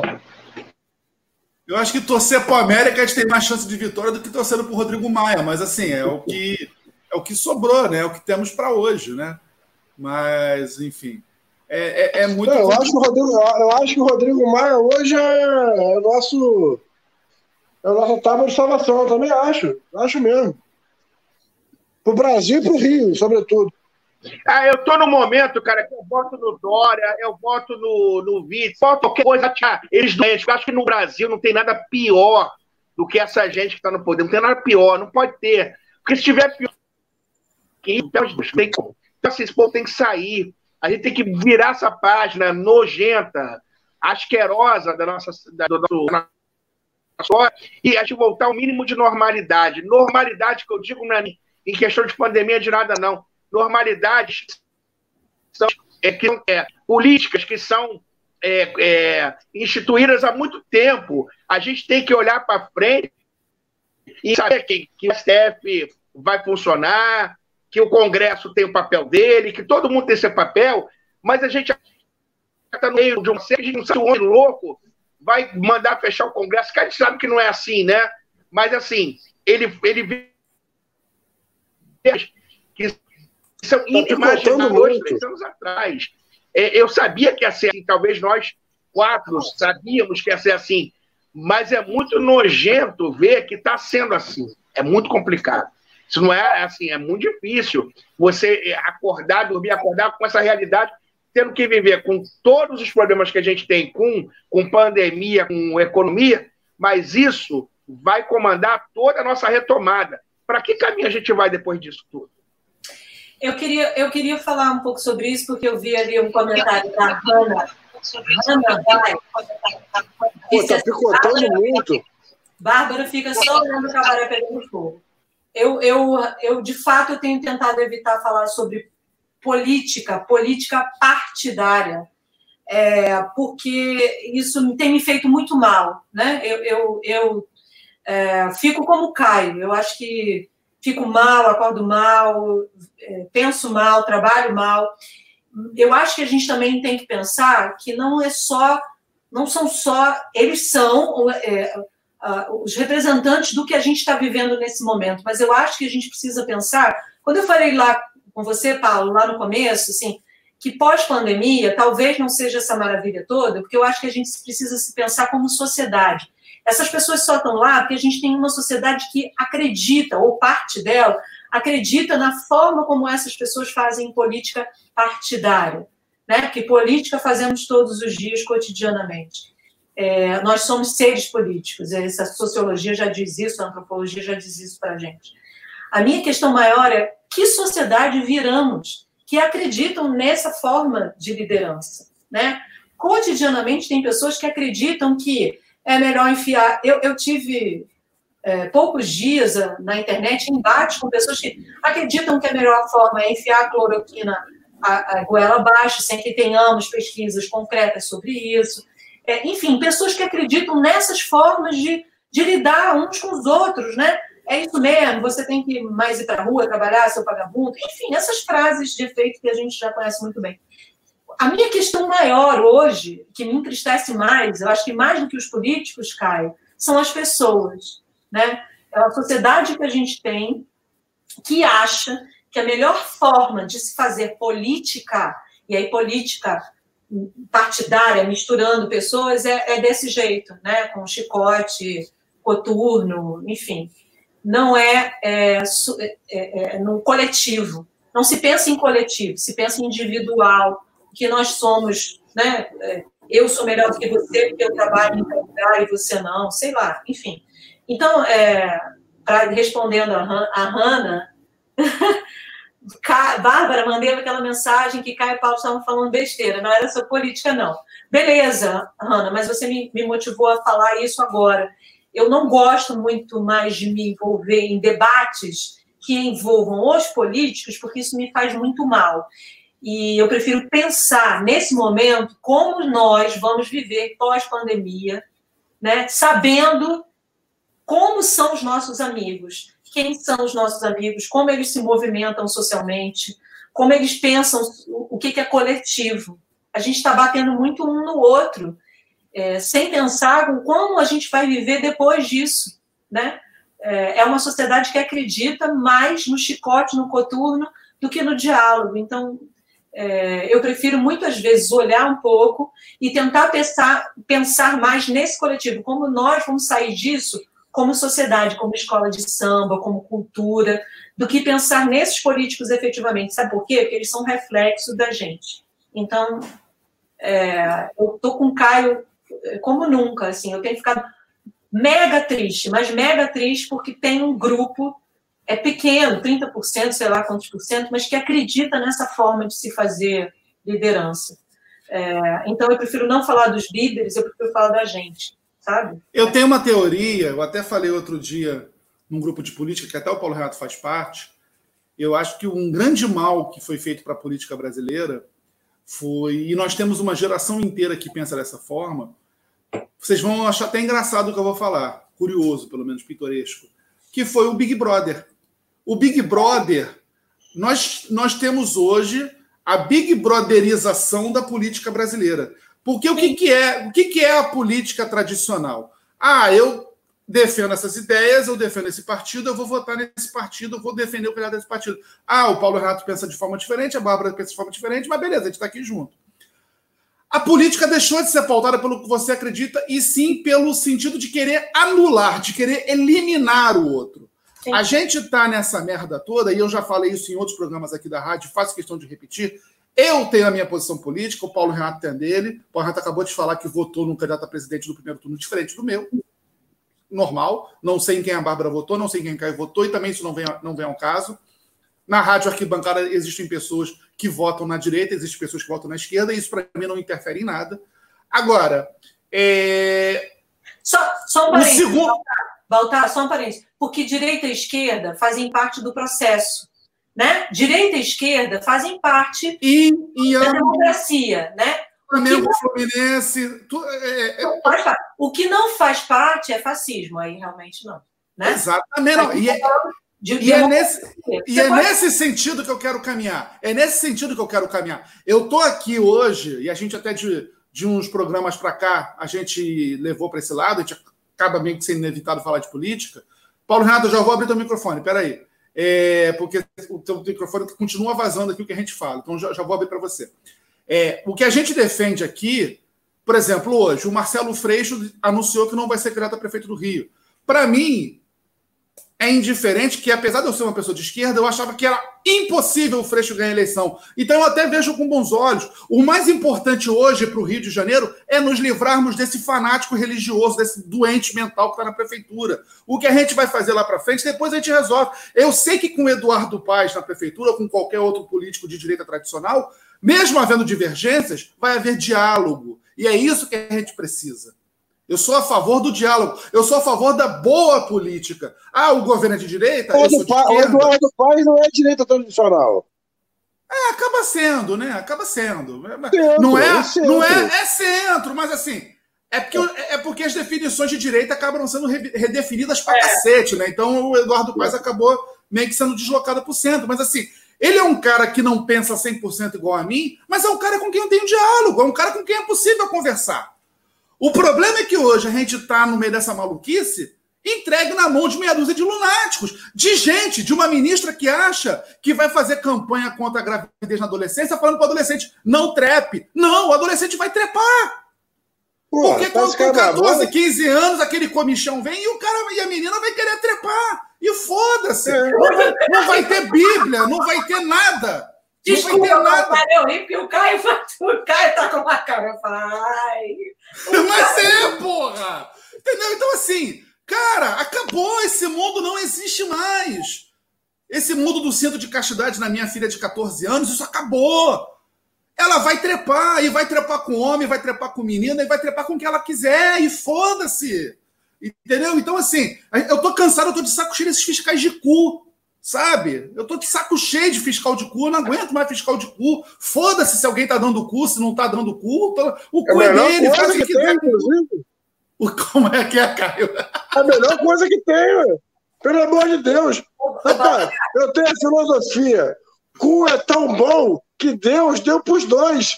Pra todo mundo poder brincar. Pelo amor, velho.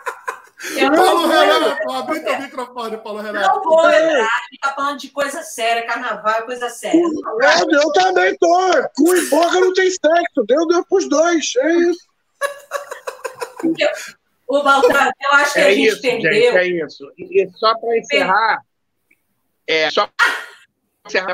porque eu acho que a conexão vai cair.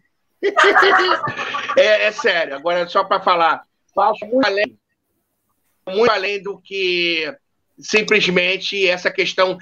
Porque eu não sou direita nem de esquerda, o meu partido é o Brasil. Mentira! Todo mundo é um ser político, todos nós somos.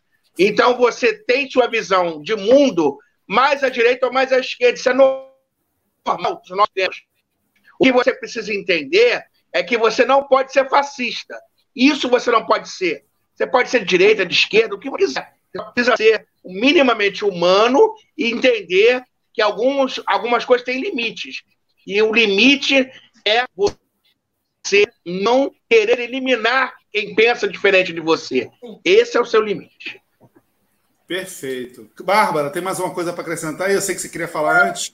Eu queria só dizer o seguinte, que talvez nunca tenhamos, mas talvez tenhamos em algum momento, mas a gente parece que perdeu o sentido do conceito de liberdade, sabe? Eu sou livre para fazer as minhas escolhas. Quem é você que é, sei lá, nunca foi próximo a mim, de um partido X, Y, Z, W, H, para dizer como eu vou me comportar socialmente, sexualmente, ideologicamente, enfim, sabe, filosoficamente. Então, assim, esse conceito de liberdade, a gente precisa voltar a pensar sobre isso. A gente é livre, nós temos com a gente, com o nosso corpo, dentro de regras sociais, obviamente. Ninguém vai sair fazendo orgia aí, né? Mas, eu acho que precisa voltar a assim. Cara, Bárbara, nada contra orgia. Quem quiser fazer orgia, que faça. Beleza. Porque se você é feliz com o que você faz, esse é um problema único e exclusivamente seu. A questão virou tão louca, como o Paulo Renato disse, tão ideológica, invasiva. Ela é invasiva, ela pensa na minha vida, como eu devo me comportar dentro da minha casa, das minhas 4 paredes, sabe? É tão absurdo isso, que a gente não deveria nem estar discutindo isso aqui no século XXI. A gente deveria estar falando de outras coisas mais avançadas. A gente está tão... retrocedeu tanto nesses conceitos que chega a ser, assim, sabe, patético. A gente, numa pandemia, dentro de casa, tentando defender se o seu fiofó é seu ou não é, entendeu?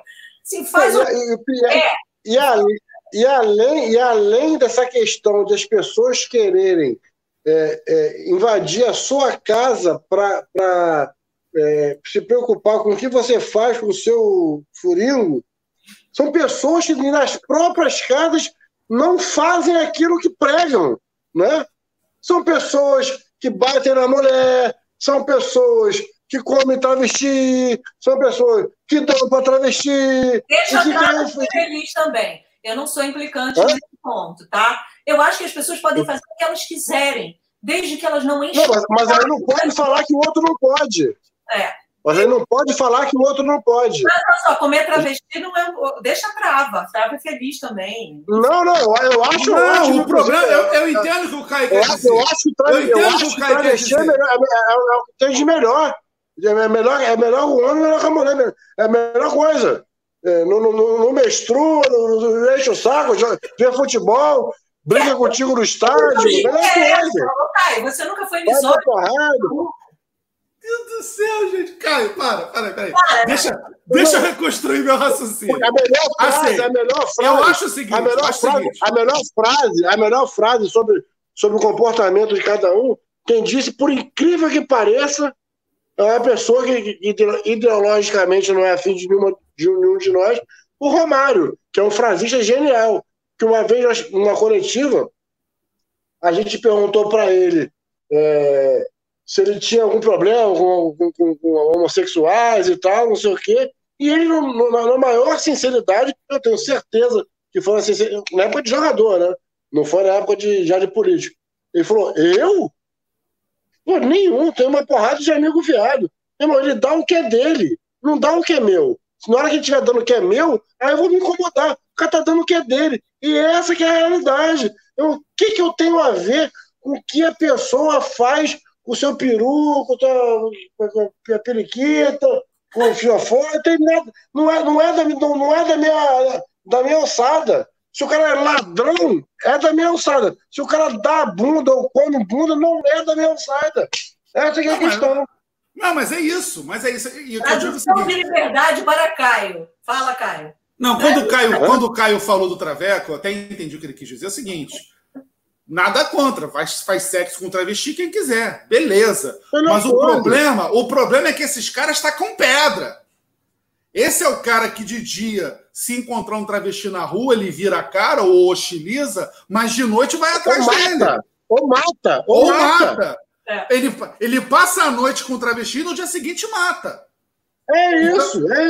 Então, assim, assume a sua posição. Olha só, eu sou homem, casado, tenho minha esposinha em casa, mas de vez em quando eu gosto lá de pegar um travesti. Cara, agora, mas é tão complicado, é tão duro para essa gente, né? Eu adoto a seguinte postura. Eu não defendo bandeira de nada e eu também não taco pedra em ninguém. Eu acho que, assim, se a pessoa quiser fazer sexo com quem quiser, ela vai fazer com quem ela quiser e pronto. O corpo é dela, a sexualidade é dela, o prazer é dela. Assim como eu não quero que ninguém se meta no meu prazer. Foda-se. Entendeu? Quando eu falei de travesti... É o vivo e deixe viver. É o vivo e deixe viver.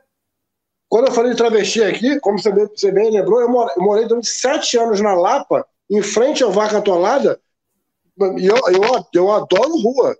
Então, eu tomava café todo dia na rua, na padaria do Russo ali, com a Luana, que era a rainha dos travestis da Lapa. Eu conheço essa história, você escreveu, a Luana que morreu. Então, porra, a Luana era minha amiga, então não é demérito nenhum. A Luana é minha parceira. Ô, Caio, de forma alguma eu quero dizer que você é transfóbico, não. Eu só quero apontar para as pessoas que estão vendo, que muitas vezes podem achar que sua fala tem a ver com esse sentido. Sim, Podem transar com quem elas quiserem, com as travestis ou com quem elas quiserem. O que, de fato, por favor, elas não podem encher o nosso saco e o saco de ninguém, tem uma sexualidade. É lógico, velho. É exatamente isso. Determinar que eu vou mandar uma campanha para os adolescentes, olha só, não façam sexo. Puta que o pariu. Porra. Até porque quando o adolescente, nós já fomos adolescentes, se virarem para você falar, filho, não faça isso, você vai lá e faz. É isso. É isso. Não é? Paulo Renato, estamos falando. Estamos aí. Gente, nossa live é a maior da história, com 3 horas e 3 minutos de duração. Tá chegando. As lives do Chico são maiores. Cara, o papo tá bom. Eu tô vendo aqui no chat do canal do YouTube, o pessoal tá falando que live maravilhosa, histórica, bacana, né? Tá tendo uma boa repercussão. Eu fico feliz. É quando começa a falar de cu, o negócio não anima, né, velho? É isso. Não, eu vou aproveitar. Agora eu vou aproveitar. Eu estava offline, mas estava acompanhando. Tudo que o Caio falou é exatamente isso. É um povo hipócrita do caralho que fala de viado e vira a bundinha e vai lá e comparece. É um povo hipócrita. É um povo... E isso é que me dá nojo. É uma galera completamente... Faça o que eu digo, mas não faça o que eu faço. É nojento. É nesse ponto que eu me pego. A gente está vivendo uma merda federal de um povo hipócrita, canalha. É verdade, essa minoria barulhenta, eles são, assim, na boa, desculpa falar isso, são a escória da sociedade. Me desculpa, é exatamente isso. Mesmo, porque isso mesmo. quem, assim, eu acredito, quem votou no Bolsonaro porque queria tirar o PT, cara, eu tenho vários senões, mas ok, beleza, entendo. Depois de tudo que está acontecendo, nesse momento gravíssimo que a gente está passando de pandemia e tudo isso, me desculpa, só tem 2 tipos de pessoa que continuam a apoiar: os idiotas e os canalhas. E aí eu não abro mão disso, não existe. Eu também acho, é isso, é exatamente isso. Não negocio isso. Eu tô nervoso com o Caio abrindo essa cerveja com o dente. Caio, a Hanna escreveu, Caio, acho que foi a Hanna, não sei quem escreveu. Para de tirar a garrafa, abrir a garrafa com o dente, tirar a tampinha, você vai ficar sem dente e não vai arrumar a cruz. Ô, Bárbara, a Hanna é minha prima que eu citei. Bárbara, eu sou ruim de crush, Bárbara. Bárbara, não, Hanna, eu sou ruim. Eu não pego ninguém de lá, porra, infelizmente. Ô, Caio, vai arrumar a cruz não, vai ficar sem dente. Eu acho que o crush do Caio é a dentista, hein? Acho que o Caio arrumou uma dentista, deve ser por isso. Ele tá doido pra quebrar esse dente. Nem fala disso, deixa eu falar. Não, mas é isso, gente. Assim, a gente, né, para arrematar, a gente já tá meio que já com o horário um pouco estourado, até porque, né, já estamos aí há 3 horas. Mas vamos continuar, a cerveja tá gelada, tá fazendo sucesso no YouTube, é histórica. Pô, é sério. Eu ainda tenho caldo verde para preparar hoje. Eu vou fazer um caldo verde. Ô, Baltar, ele nem mostrou o dorso dele. Ele nem mostrou, ele estava antes de começar, né? Agora tá com camisa. Ele nem mostrou o dorso dele ainda. Ih, vai tirar. Ai, meu Deus do céu. Você foi arrumar a ideia, Bárbara. Você foi arrumar a ideia. É para você encerrar. Nossa, cara. Então vamos lá. Todas as câmeras em Caio Barbosa, sensualizando. Olha aí, cara. Deixa ele quer arrumar alguém hoje. Vai arrumar quem? Estou em isolamento social. Vai furar a quarentena, vai furar a quarentena. Vai furar. Eu estou arrumando gente nos X-Vídeos. Arrumando geral lá. Vou voltar ao que foi citado no primeiro programa aqui da Confraria. Tomara que tenha novidade, porque eu já zerei a porra toda ali, já zerei tudo ali. Então, pelo que eu estou entendendo aqui, Bárbara não, eu sei que a Bárbara é uma mulher comprometida, mas assim, então, pelo que eu estou entendendo, Caio Barbosa e Paulo Renato estão aí treinando arduamente para a Punheta Cup, né? Não, isso aí eu ganho fácil, sou ambidestro. Não. Eu toco em mim no outro. Quando o outro não volta mais, eu vou ali. Eu vou virar conselheiro aqui do Caio. Caio, você não pode ser tão puto assim, sabe? Assim, tão seu Zé na câmera, em frente às câmeras. Você tem que ser meio termo, Caio. Pô, você fica aí com... O Léo Dias falava isso também pra mim. Falei, porra, Caio, tu é muito putão. Eu falei, porra, Léo. Pô, nem viado eu sou, velho. Não, porque, pô, tu é muito piranha. Eu falei, caralho, Léo, pelo amor de Deus. Esse meio termo, velho. O cara, quando leva o esporro do Léo Dias, é porque a situação tá muito tensa, né? Também acho. Ai, gente. Então vamos lá, vamos pro destaque final. Vai, Caio, você vai falar por último. Paulo Renato não tá errado, não. Paulo Renato tá aí. Opa, né? tô aqui, ó. Tô vivo. Isso não é uma imagem congelada, não é. Destaque final do meu amigo Paulo Renato. Pode falar o quanto quiser, aproveitar que a conexão tá boa. Manda aí uma Opa! Em breve, né? O Chico já falou ontem, eu vou falar de novo. Em breve a gente vai fazer uma live aqui do Sambanete dentro da Rádio Arquibancada. Hoje era dia de Sambanete, essa hora era para a gente estar todo mundo na quadra da Tijuca lá curtindo a festa do Sambanete. Mas até o final do mês, acho que é dia 31, né? Não é isso? Dia 31? Tá marcado. Exatamente. No final do mês, no domingo. Exatamente. Dia 31, vamos fazer uma super live aí com o Sambanete. Isso. Em junho vem o aniversário da Rádio Arquibancada. Estamos preparando uma puta live também. Então... Show!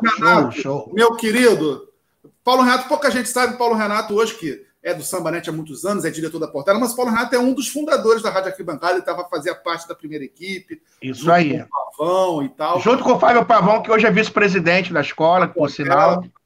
Vê que a Rádio Arquibancada levanta a carreira das pessoas, né? Menos a minha do Chico. É o upgrade, é o upgrade. Quem sabe um dia eu não sigo os passos de vocês. Então, meu querido. Não é? Então, gente, boa noite. Foi muito bom estar aqui com vocês. Como eu falei logo no início, muito bom debater com pessoas inteligentes, que são vocês, e os nossos debatedores do chat. Eu li ali várias coisas bacanas demais. Foi bacana a repercussão que teve o nosso bate-papo. Aprendi muito. Você, Caio, e principalmente o Caio e a Bárbara, que não conheciam o formato do Camarote Portela, fiquem sabendo, já vi que vocês gostaram bastante. Se Deus quiser, em 2021, em algum momento do ano de 2021, teremos um carnaval, e eu acho que seria uma oportunidade bacana para vocês conhecerem. Caio acabou de trocar de roupa, botou o melhor manto possível que ele podia ter, a melhor ideia possível, né? Não existe melhor ideia do que essa, de botar esse manto lindo, né? Esse manto maravilhoso. É isso. Então, gente, foi muito bacana. A nossa... já começou a baixaria. A nossa... Só para você se lembrar de como é a vida fora da quarentena. Esse momento... Vai tomar banho. Esse momento dificílimo que a gente está passando, ele é muito atenuado com bate-papos como esse que a gente teve aqui, a gente trocando experiências com o público que está nos assistindo. E é isso, gente. O Sambanete seria hoje. Nesse momento, por volta de 11h10, 11h15, eu estaria enlouquecido naquela portaria, recebendo os convidados do mundo do carnaval, e a gente estaria já com a festa pegando fogo, que terminaria amanhã de manhã. Mas é isso. Vamos deixar esse período passar, vai passar. E a gente, se Deus quiser, vai fazer todas essas festas, todas as nossas maravilhosas aglomerações novamente. E sobre a Portela, mais um ano, a gente vai, tendo o carnaval, se Deus quiser, a gente vai se preparar bem, uma dupla de carnavalescos maravilhosa, e eu aposto muito que o carnaval vai tentar se reinventar, e a gente vai poder ter novamente grandes desfiles, e a gente poder perpetuar essa festa que a gente tanto ama. Falando em pandemia, falando em solidariedade, a Portela está com um programa chamado Águia Solidária, desde o início da pandemia, dando cestas básicas à comunidade, prestando todo tipo de serviço psicológico. Lá a gente tem um departamento de cidadania muito bem estruturado, e quem quiser colaborar, as redes sociais da Portela e o site tem, pelo PicPay. A gente sugere que as pessoas ou deixem lá na quadra algum tipo de alimento, ou comprem uma cesta básica, ou dando qualquer quantia de dinheiro pelo PicPay, que será revertido em cestas básicas. Atingimos a barreira de quase 1.000 cestas doadas até o momento, e a gente vai, enquanto a pandemia permanecer, a gente vai continuar dando suporte à comunidade. São pessoas do entorno da quadra que são autônomos, são pessoas da bateria, ala de baiana, velha guarda, que são vulneráveis socialmente. Além disso, o departamento fez 2 almoços lá na quadra, em cerca de, se não me engano, 600 quentinhas, e distribuíram nas mediações de Madureira para a população de rua, população que está vulnerável imediatamente, com fome. Então, eles conseguiram fazer essa distribuição de alimentos já na quentinha, diretamente à população de rua. Então, é fundamental. Se a gente não tiver esse tipo de ação, a gente não vai passar por isso. Então, não é só a Portela, estão várias escolas fazendo ações. Eu vi agora na mídia que a Unidos para Miguel amanhã vai fazer. É isso que a gente precisa. O samba unido, abraçando as suas comunidades, para isso passar, e depois de passar, vamos nos repensar e vamos seguir num caminho melhor, se Deus quiser. E, infelizmente, eu sei que vocês vão dizer que é uma utopia da minha cabeça, mas que a nossa sociedade melhore um pouquinho, porque está difícil. Falei muito, mas é isso aí. Tamo junto, Paulo Renato. Paulo Renato, eu já falei isso pessoalmente, faço questão de falar publicamente. Eu tenho um orgulho tremendo teu, do Pavão, de tantos outros amigos que estão lá na Portela, porque a gente se conhece há mais de 20 anos, a gente sentava, tomava cerveja, ia para a Cadeg, virava a noite ali, falando do que a gente achava do que devia ser uma escola de samba, do que poderia ser feito e tal. E vocês hoje na Portela, eu sei que vocês não conseguem fazer tudo o que vocês gostariam de fazer, mas eu sei que grande parte daquilo que nós conversávamos, né, lá nos idos de 2001, 2002, 2003, hoje são realidades no Carnaval. A Portela hoje é a vanguarda em muitas coisas. Aliás, a Portela sempre foi vanguarda em muitas coisas ao longo da sua trajetória de mais de 90 anos. E eu tenho um orgulho imenso de ver vocês lá na Portela fazendo esse trabalho, de ser amigo de vocês, enfim, estou muito feliz, fico muito feliz. E, porra, do cacete... E tirar a escola da fila, né, de um título que não vinha nunca e chegou, e finalmente a gente conseguiu isso. E eu não posso ser injusto. Tudo que a gente faz, tem uma diretoria, que é o Luiz Carlos Magalhães, é o Fábio Pavão, o Anderson Felipe, toda a cúpula da escola, e o meu trabalho no marketing é muito mérito dividido entre a minha pessoa, o Vinícius Ximenes, que comanda o marketing da Portela comigo, responsável por toda a estratégia digital da escola, que é do marketing a coisa que tem mais em evidência. A gente tem muito orgulho disso, é um trabalho do Vinícius, e o Douglas Lied também, que é da nossa equipe, com parcerias com a Faculdade de Estácio de Sá. Enfim, a gente tem feito muitas ações com parcerias, mas o mérito é dividido com essas pessoas. O Vinícius comandando o marketing comigo, o Douglas também da nossa equipe, e sem eles, enfim, a gente não teria como fazer esse trabalho. É isso. Maravilha. Obrigado, meu amigo. Bárbara Pereira, querida. Você falou no início que você nunca tinha participado de nada da Rádio Arquibancada. Essa é a primeira de várias, porque, assim, até é importante dizer isso no ar, né? Tudo na vida tem um lado positivo e um lado negativo. O lado positivo desse momento difícil que a gente vive foi justamente descobrir todo o potencial de coisas que a gente pode fazer pela internet sem ter a coisa presencial, né? E é engraçado, abriram-se várias outras possibilidades. Antes, para a gente fazer um programa ao vivo, a gente tinha que chegar, se deslocar, ir para um lugar, montar equipamento, câmera, não sei o que, enfim, envolvia 300 mil coisas. A gente conseguia fazer aquele debate na cidade do samba com o pessoal das escolas num custo. Agora não, agora eu mando o WhatsApp para todo mundo, vem, vambora. Então eu espero, e é uma coisa que eu já venho dizendo, mesmo depois que isso tudo passa, a gente ainda vai continuar, vai fazer muita coisa no YouTube. Eu tenho um carinho muito grande por você, uma admiração muito grande. A gente não tem uma ligação tão próxima, assim, a gente não se fala tanto assim como deveria, mas eu tenho um carinho, uma admiração. Estou muito feliz de ter você aqui com a gente.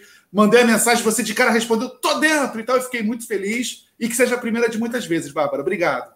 Baltar, eu adorei o convite. Confesso mesmo, eu ficava triste porque eu nunca tinha me visto na Rádio Arquibancada, mas agora eu tô feliz, você me convidou, adorei participar. Acho que os debates sobre carnaval, eles precisam ser eu sei que você faz isso há muito tempo, mas acho que a gente precisa intensificar isso também com a academia, sabe, Baltar? Concordo. Não me considero acadêmica porque eu pesquiso, acabei de sair do doutorado na academia, não sou uma pessoa que está dentro da academia, mas que esse universo precisa vir cada vez mais, porque ele pode ajudar a gente a construir esse novo discurso sobre o que é carnaval, sabe? Que não é só a venda de corpos como, né, turismo sexual. Então, assim, fico muito feliz de você ter me convidado, pode me convidar mais vezes, adoro esses debates.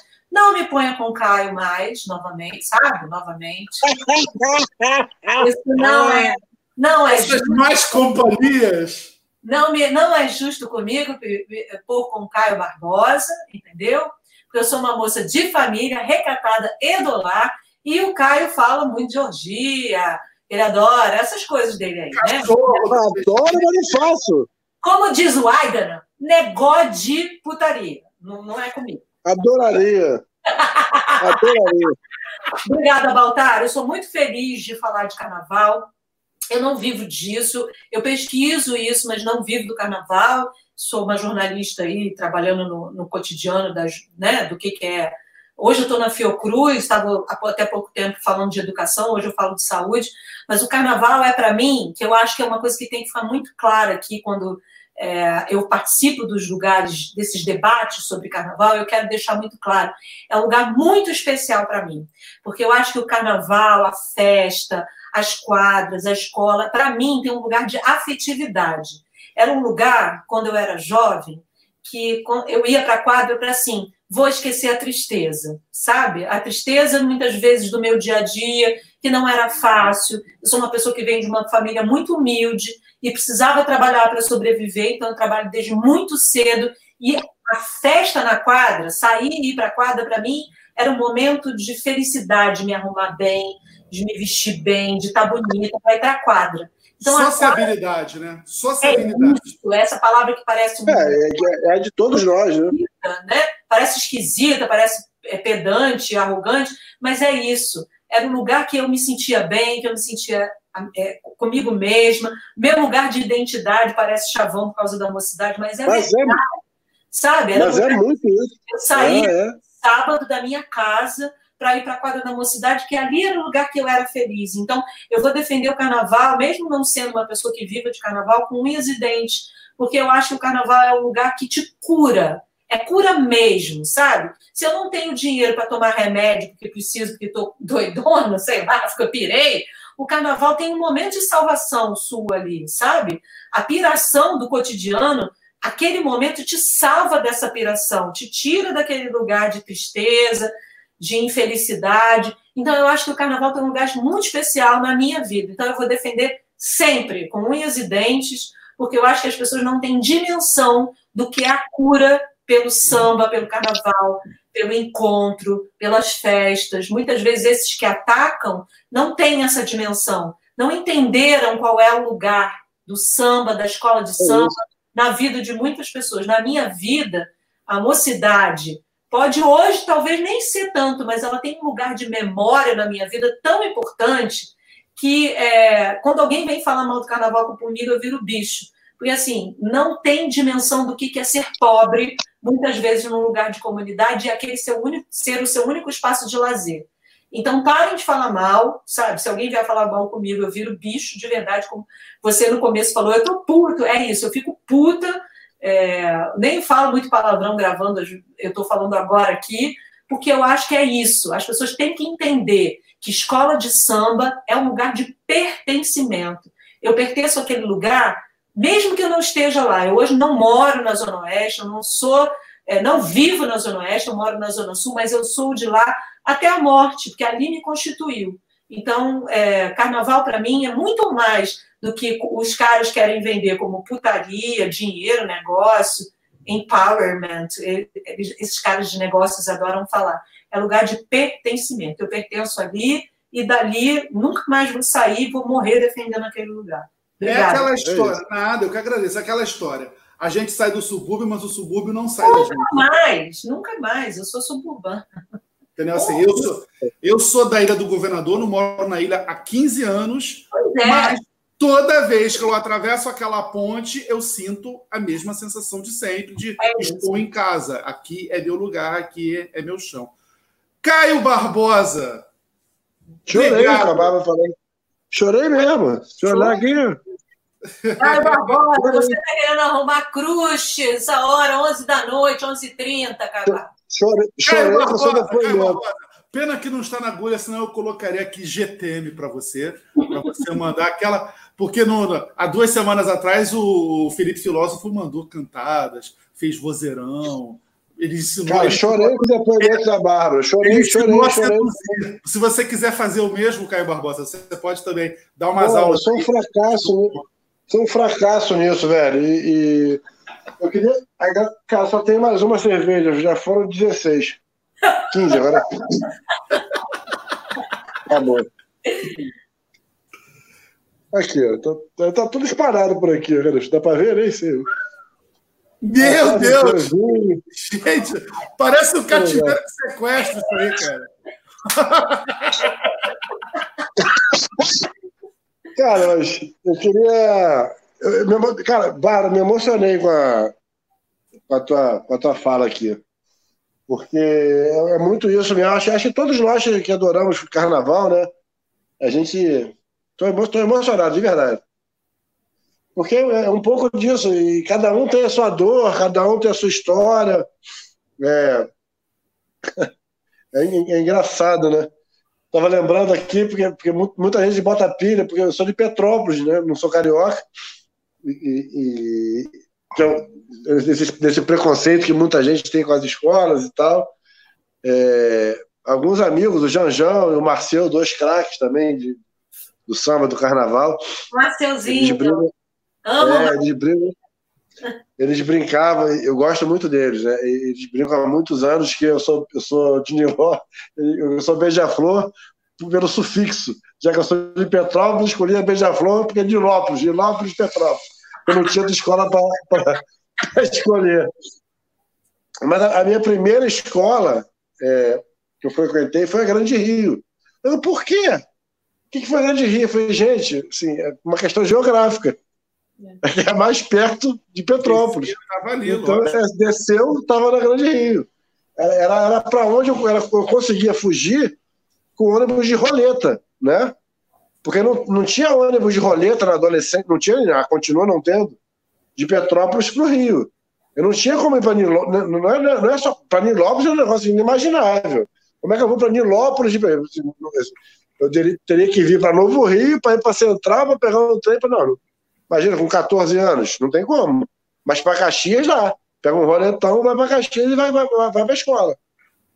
E aí a Grande Rio já era beija-flor, né? Por influência familiar. E me encantei pelas escolas de samba através da Grande Rio, que foi a primeira quadra que eu tive. As pessoas, todo mundo tem um quesinho de preconceito com a Grande Rio. E aí eu me lembro de um amigo que todos nós temos em comum, que é o Simas, né? Que durante muitos anos morou na Baixada. E que lembra o que a Beija-Flor e a Grande Rio representa para essa galera. Uhum. E eu, apesar de ser da região serrana, para o samba, eu sou da Baixada, que a Baixada é a divisa com a região serrana, é para onde a gente chega. Desceu de Petrópolis, eu estou na Baixada. Então ali era o meu lugar. Ali era o meu lugar de pertencimento, sempre foi torcer pela Beija-Flor e pela Grande Rio. Sabe? Assim, depois que eu mudei para Niterói, aí incorporei a essas paixões da Viradouro, que por minha sorte, alegria, prazer e paixão, estive no desfile de 97, que nunca mais vou esquecer. Foi um encantamento que não tem... Porra, não dá para descrever, imagina. Eu tinha 20 anos, tinha acabado de ir para Niterói, e vou desfilar numa escola, pela primeira vez a escola ganha o carnaval. Pô, é surreal isso. E tudo isso, aí você vai deixando aquelas picuinhas que você tem de criança, que tinha guardado, que pelo menos eu guardava de futebol e escola de samba, né? E hoje não tem nada disso. A gente... Meu Deus do céu, Caio caiu. Enquanto o Caio não volta, voltou. Voltei. Depois de trabalhar muito tempo com o carnaval e conhecer todos vocês, é um negócio que, caralho, emociona. Assim, quando você falou, quando a Rádio Arquibancada me chamou, eu topei de primeira hora. Quando o Anderson me chamou, eu recusei, porque eu recuso tudo. Eu sou um falso legal, eu sou um falso bem-humorado. Eu sou um cara, eu fico em casa, eu não aceito convite, eu não vou para lugar nenhum, eu furo tudo que é compromisso. E a primeira live que eu participo na quarentena foi hoje. Boa! Aí eu falei, não vou. Eu tava chorando antes de começar essa merda aqui. Eu não quero, não quero aparecer, não quero falar nada. E tô aqui realizado de ter reencontrado vocês virtualmente e de ter escutado a tua história, que não fosse novidade, né? Como eu li o teu livro, conheço um pouco da tua história e a relação com a mocidade. E da nossa convivência. Não somos os melhores, os amigos mais próximos, mas nos conhecemos há 10 anos, pelo menos. E lembrar de tudo isso, esses momentos de quarentena, foi me fazendo voltar ao retrovisor da história e ver o quanto a escola de samba é fundamental, né? O carnaval e a escola de samba são fundamentais para minha vida, para minha existência. Não tem como. Então, eu tenho como agradecer a vocês. Tava tristinho aqui, tava chororoso. Até na quarentena, o carnaval e a escola de samba me salvou. Foi graças à Rádio Arquibancada que eu tomei uma cerveja e estou aqui falando de cu, de puta, falando de mentira, né? Falando mentira. Como tu bem sabe, eu não pego ninguém, não como ninguém, pô, só falo besteira. E estamos aqui falando merda, que é a melhor coisa que tem. Aliás, obrigado, nem você nem eu, a gente não come ninguém, nós somos comidos, tá? Vamos mudar. Nem isso. Pô, se alguém quiser me comer... Nem isso. Ninguém está comendo a gente também. Então, beleza. Então, chegamos a um acordo. Bárbara, Caio, Paulo Renato, não sei se saiu ou se caiu de vez, mas enfim. Vamos... Tá fudendo. Obrigado mais uma vez. Lembrando, amanhã, às 8 horas, tem a live semanal que eu faço, que eu respondo perguntas do público, enfim, a gente bate um papo aqui, fala bastante de carnaval. E mais uma vez, lembrando, né, eu botei aqui bem rapidinho, mas se puder, colabore com a Rádio Arquibancada. A gente tem uma campanha lá no Catarse de assinatura mensal, a partir de R$5 por mês, você bota no cartão de crédito, não vai nem doer.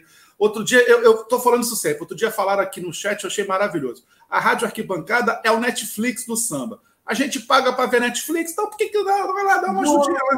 Se você não puder pagar, vai continuar assistindo do mesmo jeito, mas pagando nos ajuda aqui a pagar, né, a internet, enfim, essa época agora está difícil arrumar patrocinador, então nos ajude no Catarse. Bárbara, beijo enorme. Caio. Vou botar uma pratinha nesse momento, um galinho, agora. Né? Já. Demorou. Nesse momento. Aproveitar que você está bêbado, pode botar lá.